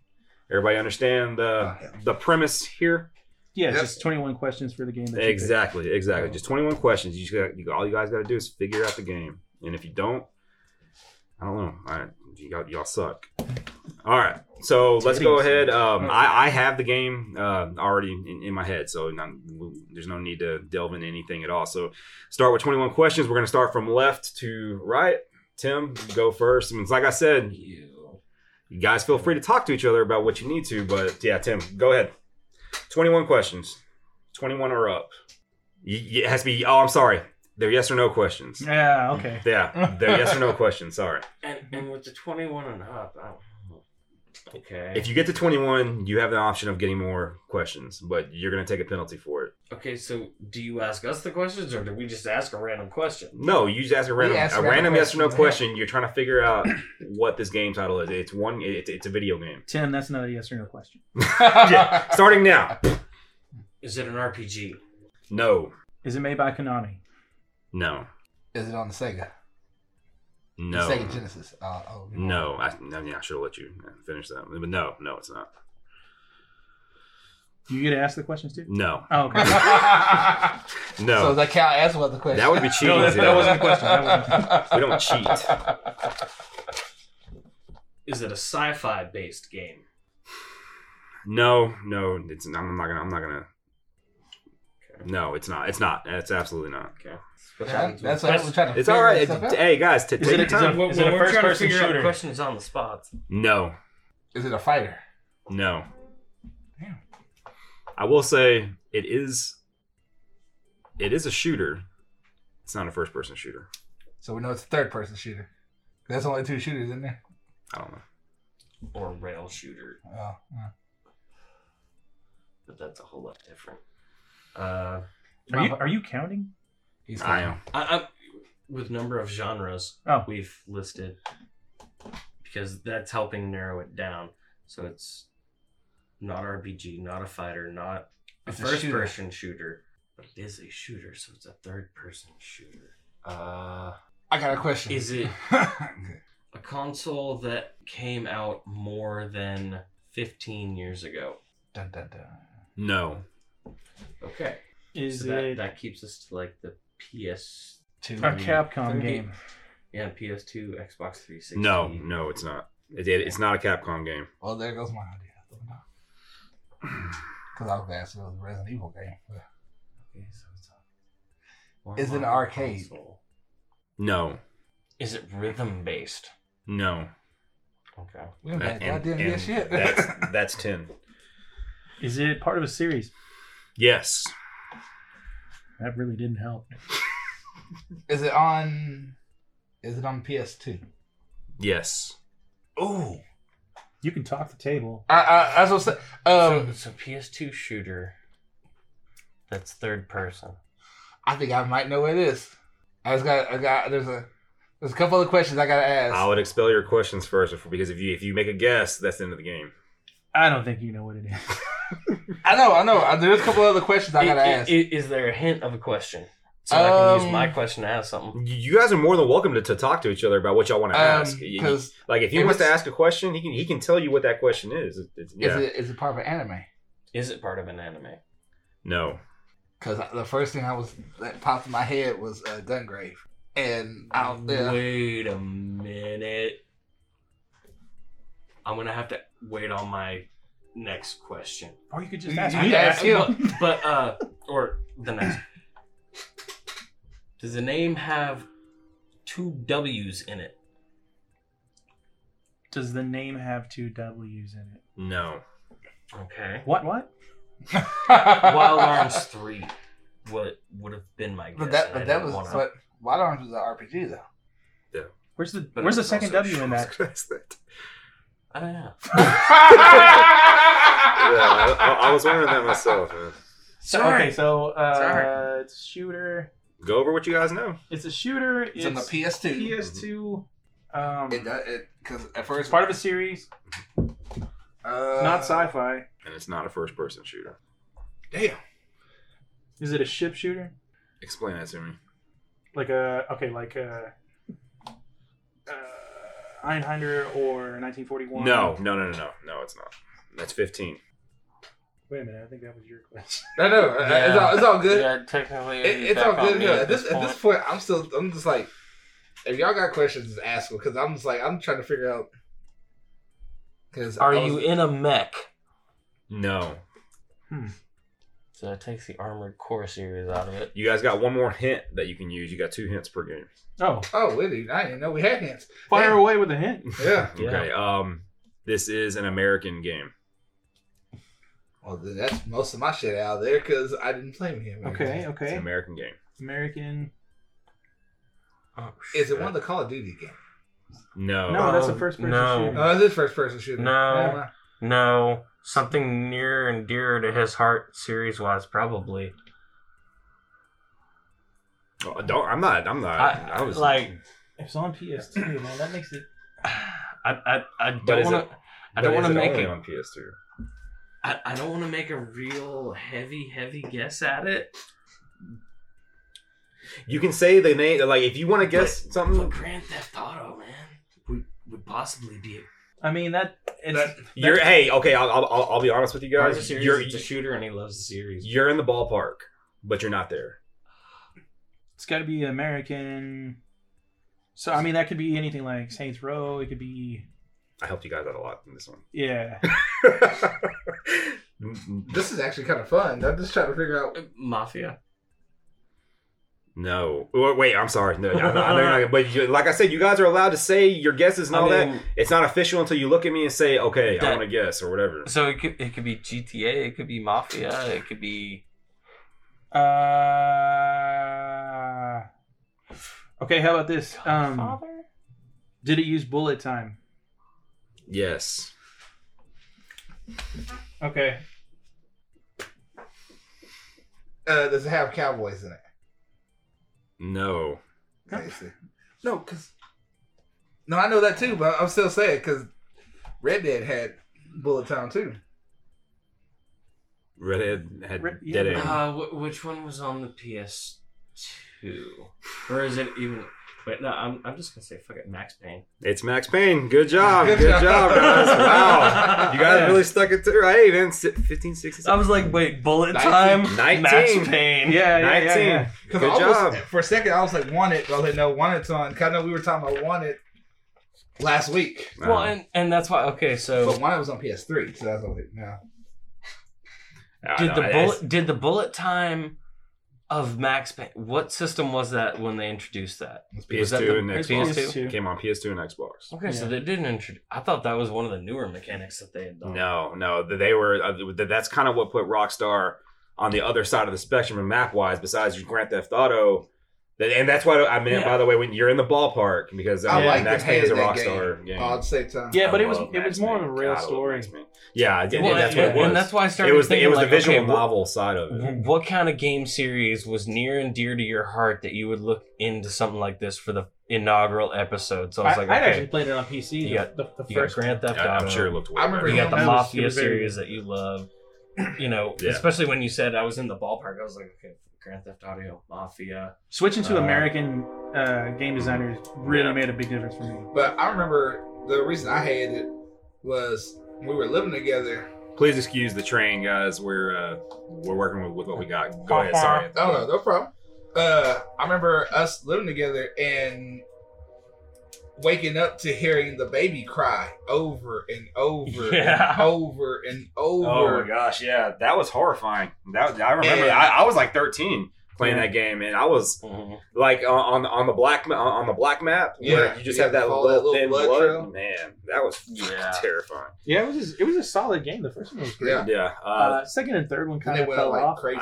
I'm not crazy. I don't really take them in. You know what I mean? Like Max Payne, I love Max Payne. It is like Tim said, very near and dear to my heart. But I don't really mess around with this. I think the story was fine. You know, at the end of the first one. So, but yeah, Max Payne, good job, guys. Inaugural 21 or up. You didn't even have to roll, so no penalty. Thank God. All right, and that brings us to almost the end of the show, and we are at Roll for Intelligence. Roll for Intelligence is a segment where each of our guests pick one topic to chat about and explain why it's significant. They roll 2 d12s for a lot of time on the subject.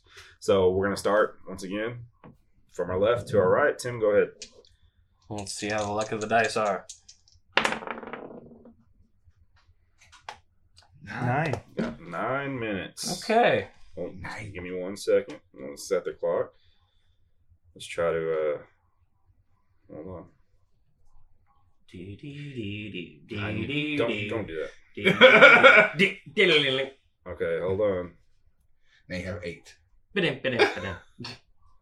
You may start. Okay, so topic I wanted to talk about tonight is the original Transformers series when it was brought over to America from the 1980s. Everybody's opinions on that. I mean, I watched it religiously as a kid and now have like the entire box set on DVD. The only thing I wish they had in the box set was the movie, but you can find that in small little snippet episodes for free on YouTube. Yeah. Now, the original series, was that Korean? Animated? Japanese. Oh, it was Japanese. Sure. I just know. Well, I remember back in the 80s, like especially with like G.I. Joe and stuff like that. Koreans were used a lot for animating. And that's why a lot of the stuff looks aesthetically the same because it was cheap and it looked decent enough. I remember when Transformers first came out. I'm not trying to take all your time or whatever. I remember when Transformers first came out. Now this is me reading about it. I was way too young. This is me reading about it. I was way too young to like remember when they came out, but they were very much a toy maker. You know what I mean? A toy seller. They were. That was when they got brought over to America. It was because of Hasbro. Yeah. Hence why there's discrepancies in names of certain Transformers in early episodes. Yeah. Okay. Now, the original. Now, when was it that they decided to? I'm pretty sure they killed everybody, right? At some point, they kind of tried to reboot the whole situation. Well, they did the whole when they transitioned from season 3 to season 4. Is when they did the movie. Yeah. And the movie is where they... Spoiler alert from 30 fucking years ago. Yeah, this movie's... Whatever, I don't give a shit. Optimus Prime dies! Oh, no. Leonard Nimoy was the voice of Omicron. Yes. No, really? I didn't know. Omicron or Unicron? Unicron. Unicron, yeah. We're really delving into the nerd culture here, guys. But yes, and Optimus Prime dies, and he first passes on the matrix of leadership to Ultra Magnus, who then later on gets killed by the rebuilt Decepticons from Unicron. And then somehow the only way that the matrix of leadership winds up working is because Hot Rod winds up finding it, becomes the new hero, and becomes Rodimus Prime. Yeah. It's one thing the modern movies don't cover, and they kind of they're their own timeline completely. Yeah. Which I know a lot of people like have mixed feelings on Rodimus. I know some people hate him, some people like him. You know, it's kind of that up in the air. I mean, I'm a hardcore Optimus fan. Now, like when it comes did you ever have any of the original toys? Any of the original? Because I remember them being like super expensive. I had an Optimus Prime with the little electronic battery box that went on the front of his trailer that had all his sounds. Yeah, see, I think even back I wish I still had all those pieces, but I think even back in that lost a lot of things, man. I think even back in the early 90s, I flushed some Transformers down the toilet at one point. I think back even in the early 90s, they were still like $30 a pop, and that was a lot of money back then. And like action figures were going for like $4 to $5 to $6. My parents whooped my ass when I flushed the Transformer down the toilet. Yeah, you know how much money that was? Well, yeah, $9.95 plus tax, yes, sir. I learned that meaning. I definitely appreciate the Transformers series more than I did the G.I. Joe series, which I know is very divisive, but I don't know. I've always liked the Transformers. I've never been a fan of G.I. Joe. I just couldn't. Yeah, too close to Barbie for me. Between the two stories, well, there's a big difference between the 12-inch G.I. Joe figure and the series they came out with in the late 90s. Yeah, the late 80s. The 4-inch is what I was. You had more to do with Transformers. Yeah, you could have them in vehicle mode. You could have them in robot mode. Yeah. So one more thing. Well, but then you also had you had the triple changers. Yeah. But I mean, and then Beast. Even when it comes down to the cartoon, you look at G.I. Joe. It's sci-fi a little bit, but it's a little bit more realistic. So, some kids didn't get into that. Whereas Transformers is full sci-fi. The only deaths or injuries you see is a full robotic mech that has a life, a spark that you don't learn that until later on when they started doing newer series in the later 2000s. Yeah. Where they actually try to explain what the spark is and all that. Yeah. I remember when the movie first came out, I was extremely unfaithful. I honestly think it was like the first full fully acknowledged death in the Transformers world. Yeah. Besides, like, your basic, oh yeah, he got blown up and isn't there anymore extra, robot that was just in the background. Which, one of my favorite death scenes comes in Beast Wars. Was Dinobot. I mean, that whole episode where it's pretty much Dinobot doing guerrilla tactics, fighting the Decepticons. Yeah. No, Optimus was the gorilla. Yeah, but he was sitting there throwing mud on himself, hiding in trees. I had a couple but of that was Beast always Wars the stories. classic Starscream versus Megatron. He, Yeah. followed Megatron, but he always wanted to just usurp him. And in the movie, that happened, and then Megatron got rebuilt as Galvatron, and it's just like, no, you're gonna try to take my spot now. Fuck you. I'm gonna blow you up. Yeah. Right. Then he has the whole weird indestructible spark, so he can go find another body. Yeah. Which they bring up in Beast Wars. Mm-hmm. Cool. They had to start explaining the 80s cartoon Yeah. because there were so many plot holes. Yep. Like, and they actually did a fairly good job at it. That's the scary thing. 2 of the cassettes, like the whole name dispute that come out of Soundwave, Rumble and the other one. It's Rumble and what's the other one's name? Oh, the cassettes, yeah. The 2 ones that they look the exact same except for their color difference. They're both the little Yeah, robots. I know what you're talking about. Snarl, or It's Rumble and it's the 2 like Rocker wolf. or something like that. No, it's Oh the no, 2. you're talking about the 2 little robots. Okay, Yeah. my bad. I thought you were talking about the wolves. The No, Japanese, no, the yeah. Japanese have the That came original with name. the tape player. Rumble is the red one, Mm-hmm. but in America it got translated to Rumble was the blue and purple Blue one. Yeah. Yeah. And it's one of the age-old arguments of which one was which. Yeah. And if you go into later on, like the movies and other cartoons, they've been swapped back and forth so many times nobody even knows anymore. Yeah. Who Yeah. cares? Yeah, they're just the guys that make earthquakes. Yeah. Cool, man. All right. I Well, mean, even the Grimlock dispute of when they later on made Grimlock not a Dinobot, made him an excavator, the same as Yeah, and I'm sorry, Grimlock was always going to be a Dinobot to me. Yeah. And that's what pissed me off about the he was one of the Autobot construction bots that could combine. They made pretty much a Devastator. cool. Are you good? Yeah. All right, man. Well, good deal, Tim. Yeah. Good topic, dude. Zero, you next. That's actually pretty cool. Yeah, this, even though we were still talking, this is. Oh wow! Oh man, that's 15 minutes. All right. Yeah. 15 minutes.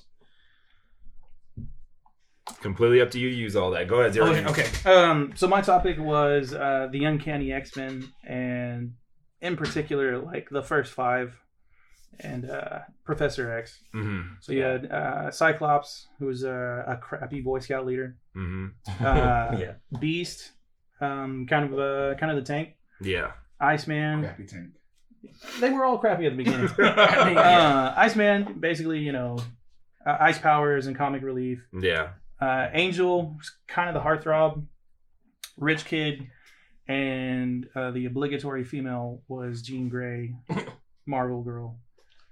So Yeah. like the Oh whole man, yeah. Sorry, go ahead. the whole series, is basically at the time, when this came out in the 60s, Jesus, it was that long ago. it was that Yeah. long ago. Jesus. Segregation was kind of like the Yeah. hot button topic, and For sure, yeah, for mutants were basically, any racial Uh-huh. Yeah. stereotype that people would kind of slander and everything like that. Absolutely. So Stan Lee comes up with these guys, these mutants, these outcasts and everything that are basically there to take all the hate and still save people. And then you've got like these parallels between like the good mutants that want to help people and the bad mutants that they want their slice of life, Yeah. for themselves. Yeah. Bad guys are led by Magneto. Good guys led by Professor X, and those 2 characters there in particular are almost like the exact parallels of what you have for like Martin Luther King and Malcolm X. I got you. Yes. So this whole series, it starts out that way, and it carries on. It doesn't sell a whole lot of comic books like right at the beginning, and people aren't really into it, and so they kind of killed the story. And then they just started like reprinting them, well into like the 70s. Did they keep the same characters that when they started the reprint? They did not. Like when they started the reprint, basically you had like one of the best writers, Chris Claremont. He came in and he's all like, look, those guys are out. I'm bringing in new guys. And then that's where you got like Storm, Wolverine, Colossus, Nightcrawler. And so he kind of took it from, this place of, hey, these guys are all Americans and they're all doing the same thing. Well, I'm bringing in more of a diverse team that's from all across the world. Yeah. And so he takes those characters, and eventually, they kind of blend the old characters back in with the new characters. Yeah. But wasn't like Nightcrawler was from like Brazil or something like that, wasn't he? Or... German. Oh, he was German. Yeah, he was. Oh, okay. He was German. He's in Munich, wasn't he? I keep hearing his voice in my head from like the cartoon. I know this is not the same thing, but from like the 90s cartoon. Yeah. Well, the 90s cartoon, like he was still he had like that German accent, but it was really poorly done. Yeah. Like a lot of the voice acting. It was very much like this. Yeah. See, that's what I'm hearing. Okay. That makes sense. That makes sense now. But I think they only had like 6 voice actors on that whole project. Yeah. Right? And it's funny you brought that up because that whole thing was actually like it was animated in Korea, and they were sending the episodes out of order. Yeah. So like you didn't get the full story. Oh yeah, okay, yeah, I know what you're talking about. That's why at points you would see, Cyclops and them going off to do this, and suddenly we like shoot over halfway across the world doing something else, and it's like. Yeah, the story makes no sense. But that mixed team from the cartoon is that's really where I got into it. I'd never seen these guys before. Obviously, I didn't grow up in the 60s. But that mixed team from the 90s show, where you had Gambit and Rogue, that love story between the two of them. Like here they are, they really like each other. They can never touch, they can never kiss. Man, that was just like for me, kind of growing up as a kid, it's just like, oh, dude, that's totally fucked. Pretty awesome though, man. Yeah, I love how those complement this story so much, because I'll be honest with you, if it wasn't for these dire situations between certain characters like that, man, it wouldn't be anywhere near as interesting to me. And with me, it was totally opposite, with being the kid who got picked on and stuff like that. Wolverine was more my go-to because he was strong. He didn't take crap from anybody. He just walked in there like Cyclops talk crap. He rips off the whole top of Cyclops' car. And you're just like, he wanted a convertible, didn't he? Right.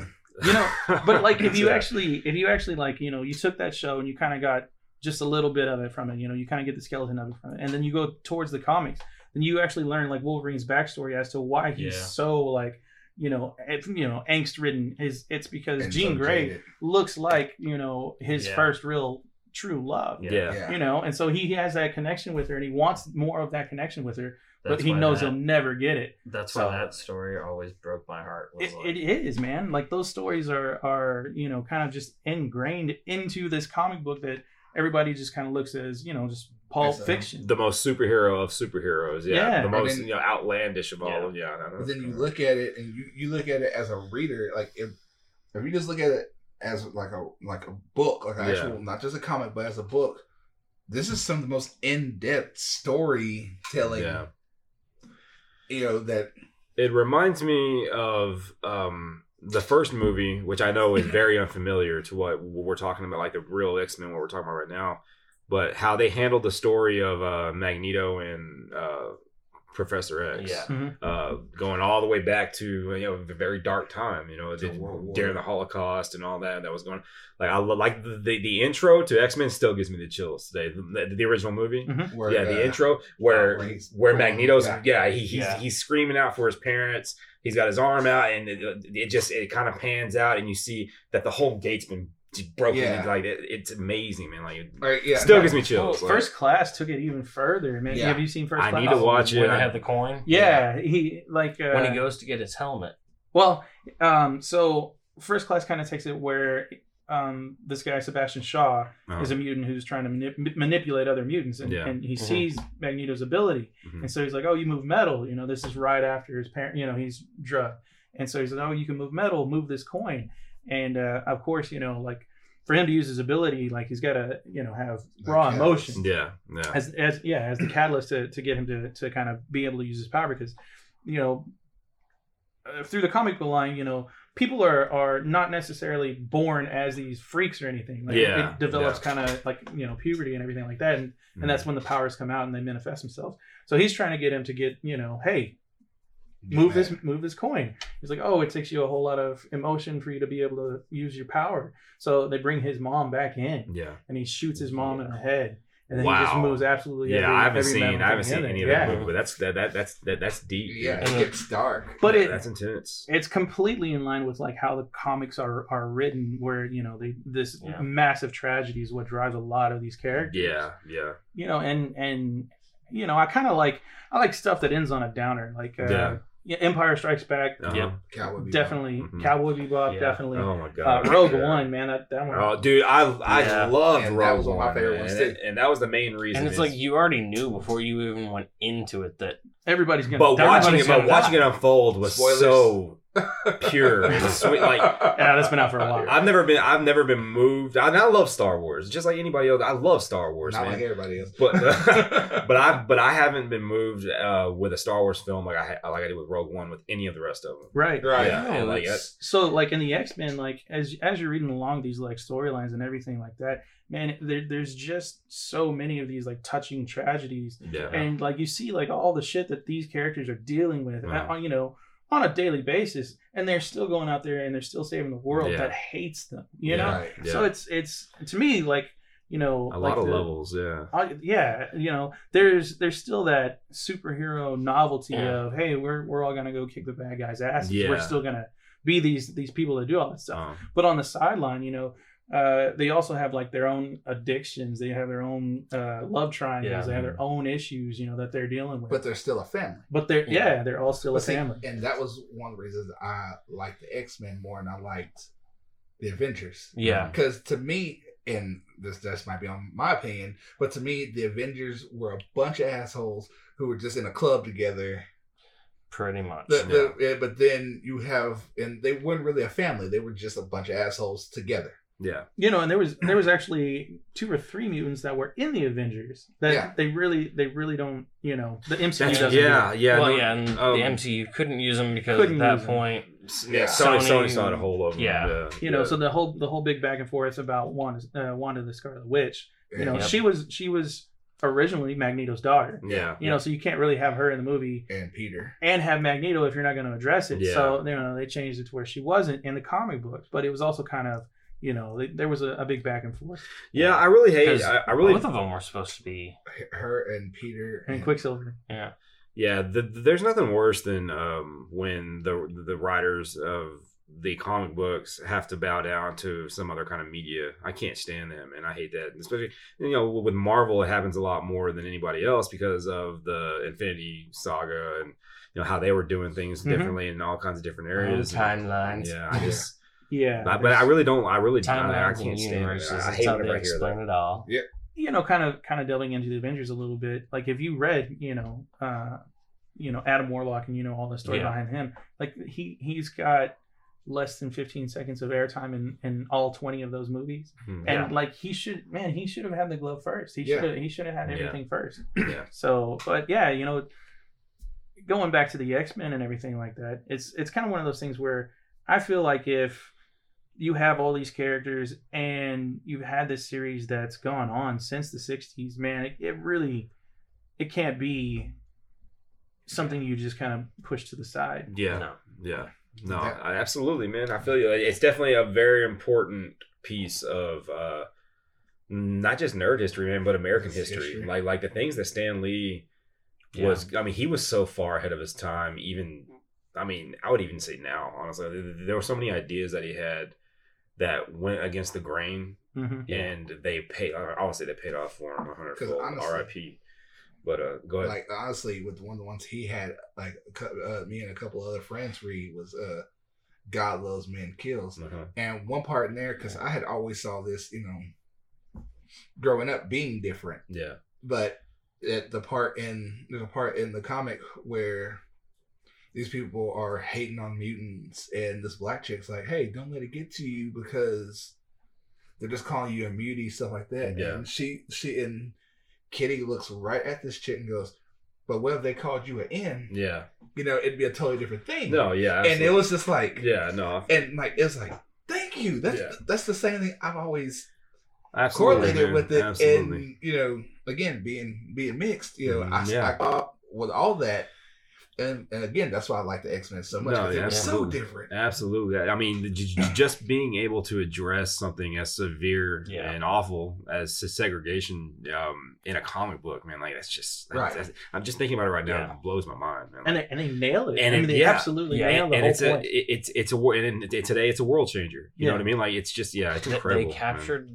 The really idea good topic, man. Like, they captured the idea of the culture that was going on at that point. Yeah. For sure. Perfect. Even though that wasn't what you were supposed to do at the time. You know what I mean? Like that's insane. And the bad thing is it still captured the culture of shit that goes on now. Yeah. Yeah. Absolutely. They continue to deal with it. I mean, like, you know, some people like, you know, will really social justice warrior it up, you know. Yeah. They're like, oh, they're retroactively changing the character and everything just because of society, you know. Yeah. So like there was a point, you know, really recently where they decided to make Iceman's character gay.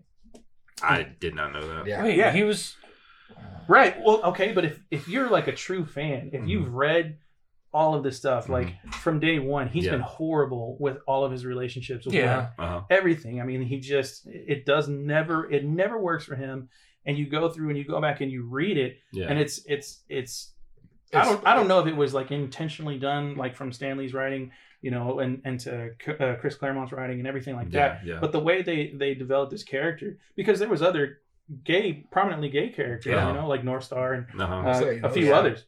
Yeah. But like, you know, social justice warriors were like bashing it because, you're just changing you're changing history. Yeah. Well, no, man, the way it was written, it makes perfect sense for him to finally come out at this point. Unless here's how I feel about it, honestly, and I'll be real with you, is that unless you're somebody that knows the backstory like that long and like knows what's been going on all these years and this and that, you really don't have a place of opinion in this right now because part of the reason why I hate social justice warriors. When you talk about something as, you know, as touchy as, you know, homosexuality in media, no, it's not. Honestly, no, it's not presented enough. I mean that's just kind of how I feel, and I feel like anytime that you can do it now, because now anytime that you can do it tastefully, they might as well just be like, okay, Mystique was the first transsexual. But anytime that you can do it tastefully, I'm all for it because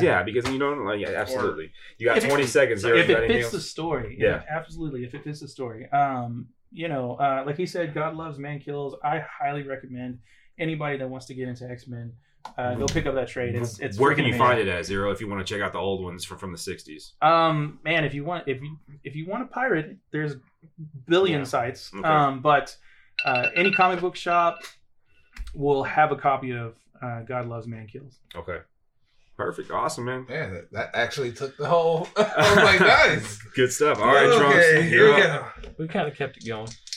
What you got? Watch, I'm going to get the one. Yeah, you got 15. I don't know if this would actually cover the whole 15, but, you know, I'll try. It's all good, man. But, yeah. It's whatever you want. The more I'm bringing to the nerd, I'm bringing to the table on this one was, you know, Godzilla. Especially mostly the... Nice. All right. Especially mostly like the new, not Millennium, but the legendary series, because I've been, you know, because like I said, the first one I loved. I know a lot of people didn't like the whole new look for him. Now, which film are we talking about? Are we talking about film or are we talking about the film? Okay, the two new ones. Okay, yeah, go ahead. Because I know they're like, you know, they didn't like the more fat Godzilla. They called it. But I'm like, you know, but that's what he was, man. Like that's what he's always been. Yeah, he was never an agile, swift, you know, cunning character. And the bad thing is, Fatzilla, as some people call him, was way more agile than any of the other Toho. Oh yeah, because you've never seen Godzilla do a tail swipe like that, you know, or like actually, you know, be as aggressive or as fast as he was. But it just goes again, some creature that big has to learn how to move with the size it has, so it's going to be fast. It's going to be, it's going to pick its well, shots. I'll be honest. I watched the first one with Bryan Cranston. Yeah, I watched the first one. I haven't seen the second one, but my little brother said that like it's really good. It is, man. I really enjoyed King it. of Monsters, right? That's it. I was about to get into spoilers on that one, so I'm sorry. No. Hey, dude. Hey, well, no holds barred. You're good. Because at one point in King of Monsters, Godzilla actually rips off one of Ghidorah's heads. Really? And they rip off Ghidorah's head and they turn around and go ahead. And they use the originals. Yeah, that's Monster Zero, King Ghidorah. Yeah. That's the only Godzilla film I have. That's Monster Zero. Yeah. And they actually address the fact that he's Monster Zero even in the movie. Mm-hmm. Yeah. But again, they go back to they rip off his head, and we don't see the head again, and all of a sudden, Ghidorah actually regenerates a whole new head. Wow. Okay. And we go through this whole fight. We get to see one of my favorite Godzillas, Burning Godzilla. Oh. Okay. Even though in the it was the 90s movies, where he went nuclear like that and he dies. Uh-huh. Like he actually skin starts melting, spikes starts melting, and he blows, like he essentially goes radioactive and dies. Wow. But they do it differently in this one, which again, I've always liked more of the hero Godzilla. Uh-huh. He might have been a dick, but he was still there to protect people. Yeah. He might have trounced everything in there. But I know. Okay, now what was that one? What year did that come out? 2001. Oh, the John Reno one. The John Reno one. Oh God, and Matthew Broderick and yes. I love that movie. And it's so bad. I love that movie. I love Matthew Broderick. Like, spill over the gumball machines. Yeah, and you have the mini one. I'll tell you right now, I'm not enough of a Godzilla fan to act like I don't like that movie. Let's take him to the hockey rink. It's definitely not. It's definitely not one that like after I got to watch it, I was like, oh.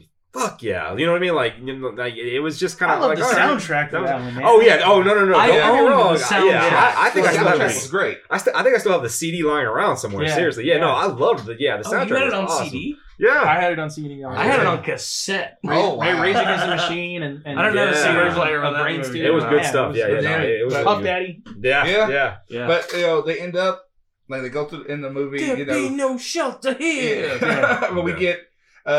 Different things, talk about all the different monsters and everything. Mm-hmm. And at the very end, we see, what's his name? The dude who plays Tywin Lannister. No, not Tyrion, Tywin. Oh, Tywin. But anyway, we see his character come up and they buy the Ghidorah head. Yeah. So everyone's thinking, hell yeah, next movie, we're going to get Mecha King Ghidorah, up against King Kong and Godzilla. But So how do you feel about the King Kong thing? Because to me, King Kong should like fit in a papoose on his chest. Well, they legendaries actually explain that, and they've grown him. They've made him a lot bigger. By the way, Tywin Lannister's Charles Dance. Okay, cool. Yeah. But they've made him a lot bigger, and they've shown scenes of them fighting.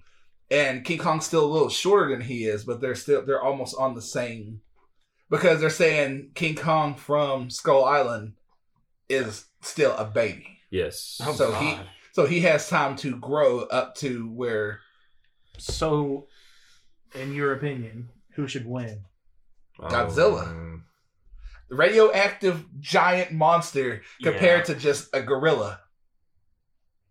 Atomic breath. KO. That's it. And they said there is going to be a decisive winner in this fight. But wouldn't Kong be a little more agile than? Well, yes, he's more agile than Godzilla. But you gotta think, Godzilla generates radiation at all times. Okay. Yeah. Okay. Like he just affects things around him. Yeah. And now that you actually introduce the whole burning mode that Godzilla has, it's essentially Godzilla Super Saiyan. Okay. There should be no way Kong should walk up in that fight and be able to even stand a chance against. I think Zero's got a rebuttal for you. But don't you feel like we've already kind of seen this fight in, The Rock's Rampage movie? No. I get what I do get it. I get what you're saying. Swinging for the fences. But anyway, what I was saying, they're introducing Mechagodzilla in this one. And they've shown the toys of Mecha G in this movie, and I'm like, I mean, shouldn't that be it? Because I'm afraid that it's going to go. I agree with you. It's going to be like there's too many heroes and stuff like Sam Raimi's Spider-Man 3. And the Amazing Spider-Man 2. They had too many. Plot. Yeah. And so that's kind of scary. And on top of that, it's only going to be an hour and a half, maybe 2 hour runtime. Yeah. Yeah. And they're saying there is going to be a decisive winner.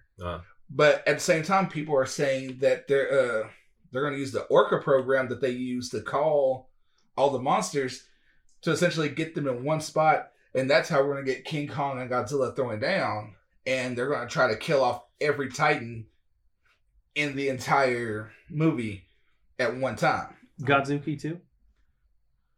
I hope Godzuki's not in there. Fuck that dinosaur thing. I'm not gonna lie, dude. I'm so fucking lost. Like I wish I wasn't, but I'm so fucking. lost. It's funny because like me and him like grew up together watching a lot of these. Yeah. So and there was like an animated TV series that was done by Hanna-Barbera. Yeah, Hanna-Barbera. Yeah. So of course it's bad Godzilla. Korean animation and all kinds of stuff like that too. You know, and the cheesy music, and you know, here comes Godzilla and Godzuki. It's basically like his kid, but it's a fly. He flies. Wasn't there a Godzilla kid movie, like a Godzilla that had a kid? Or something? It started with the M. I can't remember. It was like a weird looking little thing. It was stupid. Yeah. it is, man. And there's a little Japanese kid who runs around with him on Monster Island, which makes no sense because the little Japanese kid should have been killed off by the giant spider that they show up. Yep. He's got the same parents as what's her name from The Wizard. So. Oh yeah, they just don't care. Just running around by himself. But little Japanese kids. But yeah, they're talking about So I'm thinking they're going to do is they're going to use Ghidorah's head to be part of Mechagodzilla, which would be the perfect power source to use something like that. Well, yeah, that's just like your opinion, man. Yeah, it is. I mean, and if it came to like a King Kong and Godzilla fight, they've never said Godzilla has like an actual weakness to temperature, right? Right. He pretty much generates his own heat, so he doesn't have to worry as a cold-blooded lizard. Right. So they can't even be like, oh, the fight winds up in the Arctic and Godzilla is slowed down to nothing. We've already seen Godzilla jumps up in the Arctic and it's just like. Well, Jordan hasn't, but we've already seen it. Yeah, I haven't seen it yet. I'll end up watching it. But, I mean, and we've seen Godzilla. Arctic doesn't bother him. Underwater fights don't bother him. Nope. Marine, it was, I believe the DNA they said it was supposed to be like marine iguana. Like, it was, at least with that 2000s movie is when they tried to explain it. But then they turn around and... Like this one, you find out he is amphibious. You actually see the gills on the side of the neck. You know, so it's like, okay, that makes sense of why he can swim in the water and not die. Yeah. Sits there for X number of years until he rises again. I did like in that movie also kind of how they made him basically like, you know, a deity for an ancient civilization. It was they were actually It was pretty well done, pretty well mapped out. And I mean, and it actually has a cohesive story. Unlike, I mean, don't get me wrong, I love Toho's, you know, Godzilla's. Yeah. But they didn't always. Yeah, they were almost like all one shots, not related. Yeah. Which makes sense with Jet Jaguar, and we never see him again. Mm-hmm. Yeah. Because I love Jet Jaguar, but he was an Ultraman ripoff. Yeah. And I remember at one point they were actually talking about Bryan Cranston being Jet Jaguar in the. Jet Jaguar. I know what you're talking about now. Yeah, and I'm glad they didn't go with that because that would have made that movie so corny. I saw an Ultraman. It was like a big bundle pack or whatever at Best Buy, and it was only like $20, but it had like 5 or 6 movies in it. Yeah. Ultraman's had Super Saiyaman. They've had so much stuff.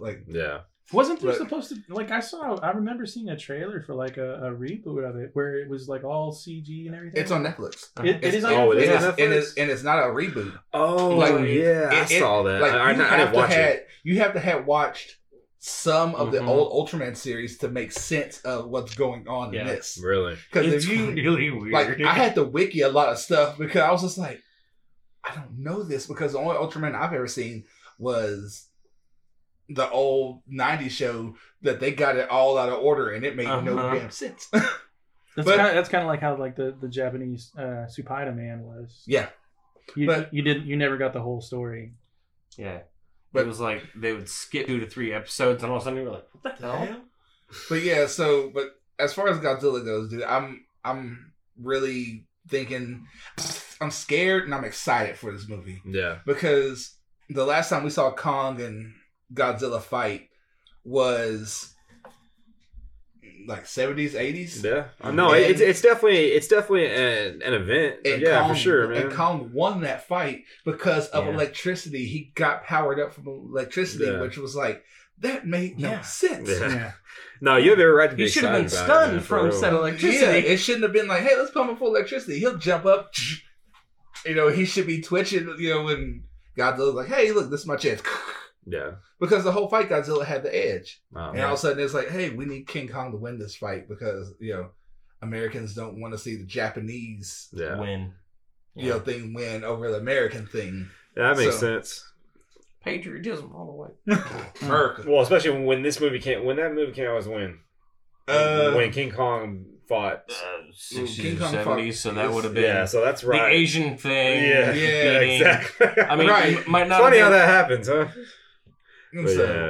No, that's pretty much all I got on that. No, cool, man. Like I said, I'm excited. I'm scared, but at the same time, I want Godzilla to win. Yeah, I do because that's my boy. Godzilla's I've been a Godzilla fan forever. When does this movie come out? November. Mm-hmm. Okay, so it'll probably most likely still come out. That'll be hopefully all this. We actually may be able to go to movie theaters when it comes out. Awesome. I don't care. I'll sneak in the damn movie theaters. We don't have the movie here. I don't care. Yeah, I mean, is anybody even gonna act it out for me? All right. That was the original theater, but yeah. All right. Well, that's about it for time, guys. All right. So, anybody got any final thoughts? Anything that you guys want to bring up or discuss real quick before we go ahead and wrap all this up? Just maybe next time stop tapping the table. Oh yeah. Like I just fucking did just now. Yep. I actually applauded you for one point because you actually you went. I will get better. I will get better at it. I promise. No, man. I promise. Final thought. And at one point, I especially feel bad for Zero because it's on his laptop, so he's technically the only one that can really he has it fidget directly around in his ear right now. Yeah. God, dude, I'm so hey, man. Seriously, Jonah, when you were sitting here clicking the pen, yes. even Anthony was like, God. Cutting teeth, man. Hey, it's just a practice. Yeah, man. All right. Yeah, it's good. But honestly, so our 45 minutes turned into almost 2 hours. Yes. That's about right, though, right? For a podcast, a basic podcast. Yeah, and we still got to edit some. Yeah. There's a lot of Dead Space. Yeah. Which is also a good game. Yeah. It actually really is. In fact, that's scary. Did you ever play the one on the? I have it on PS3. I haven't played it. Oh yeah, weird, yeah. dude. Dead Space on dude. Dead Space on the Wii when you're actually having to be like trying to figure out which way you're trying to slice the fucking limbs off. I remember Manhunt 2 being way better on the Wii than on the it was aggressive, man. Wow. I'm talking about you were really stabbing, you were really strangling, you were really doing all kinds of stuff. Dude, that's why it's so funny. Like a lot of people that play like Skyrim and VR, like that go into they spend the money on the $6,000 fucking treadmill and all that shit. They use Wii remotes. Yep. If it works. It's motion control. It was better than both the PlayStation and the Xbox controls at that generation before. Yeah. Well, all right. Well, we're spilling over time, so we're gonna have to go next time. That was final thought. Next time. Final thought. Anything? Final thought. Use Wii remote. That was my final thought. Yeah. Okay. That's Tim's final thought. Zero. Anything you want to say to anybody, or just send off on? Don't let your kids hitchhike. Ever. Don't let your kids hitchhike, and don't play with a power glove. Yeah, and the power glove is horrible. That's my final thought. Yeah. Okay. All right. Cool. Trunks. Just good night, y'all. Yeah, it was fun. It was a lot of fun. I had guys. a blast. I'm excited for the next episode. Also, I'm looking to do this again. Yeah, all right, guys. Well, that's it for Joysticks, Tabletops, and Other Short Stories of podcast number 1. And we hope you guys stay safe out there. We'll see you guys around, and we'll hopefully have something for you very soon in the next couple of weeks. Bye, guys. Bye. Later. Bye.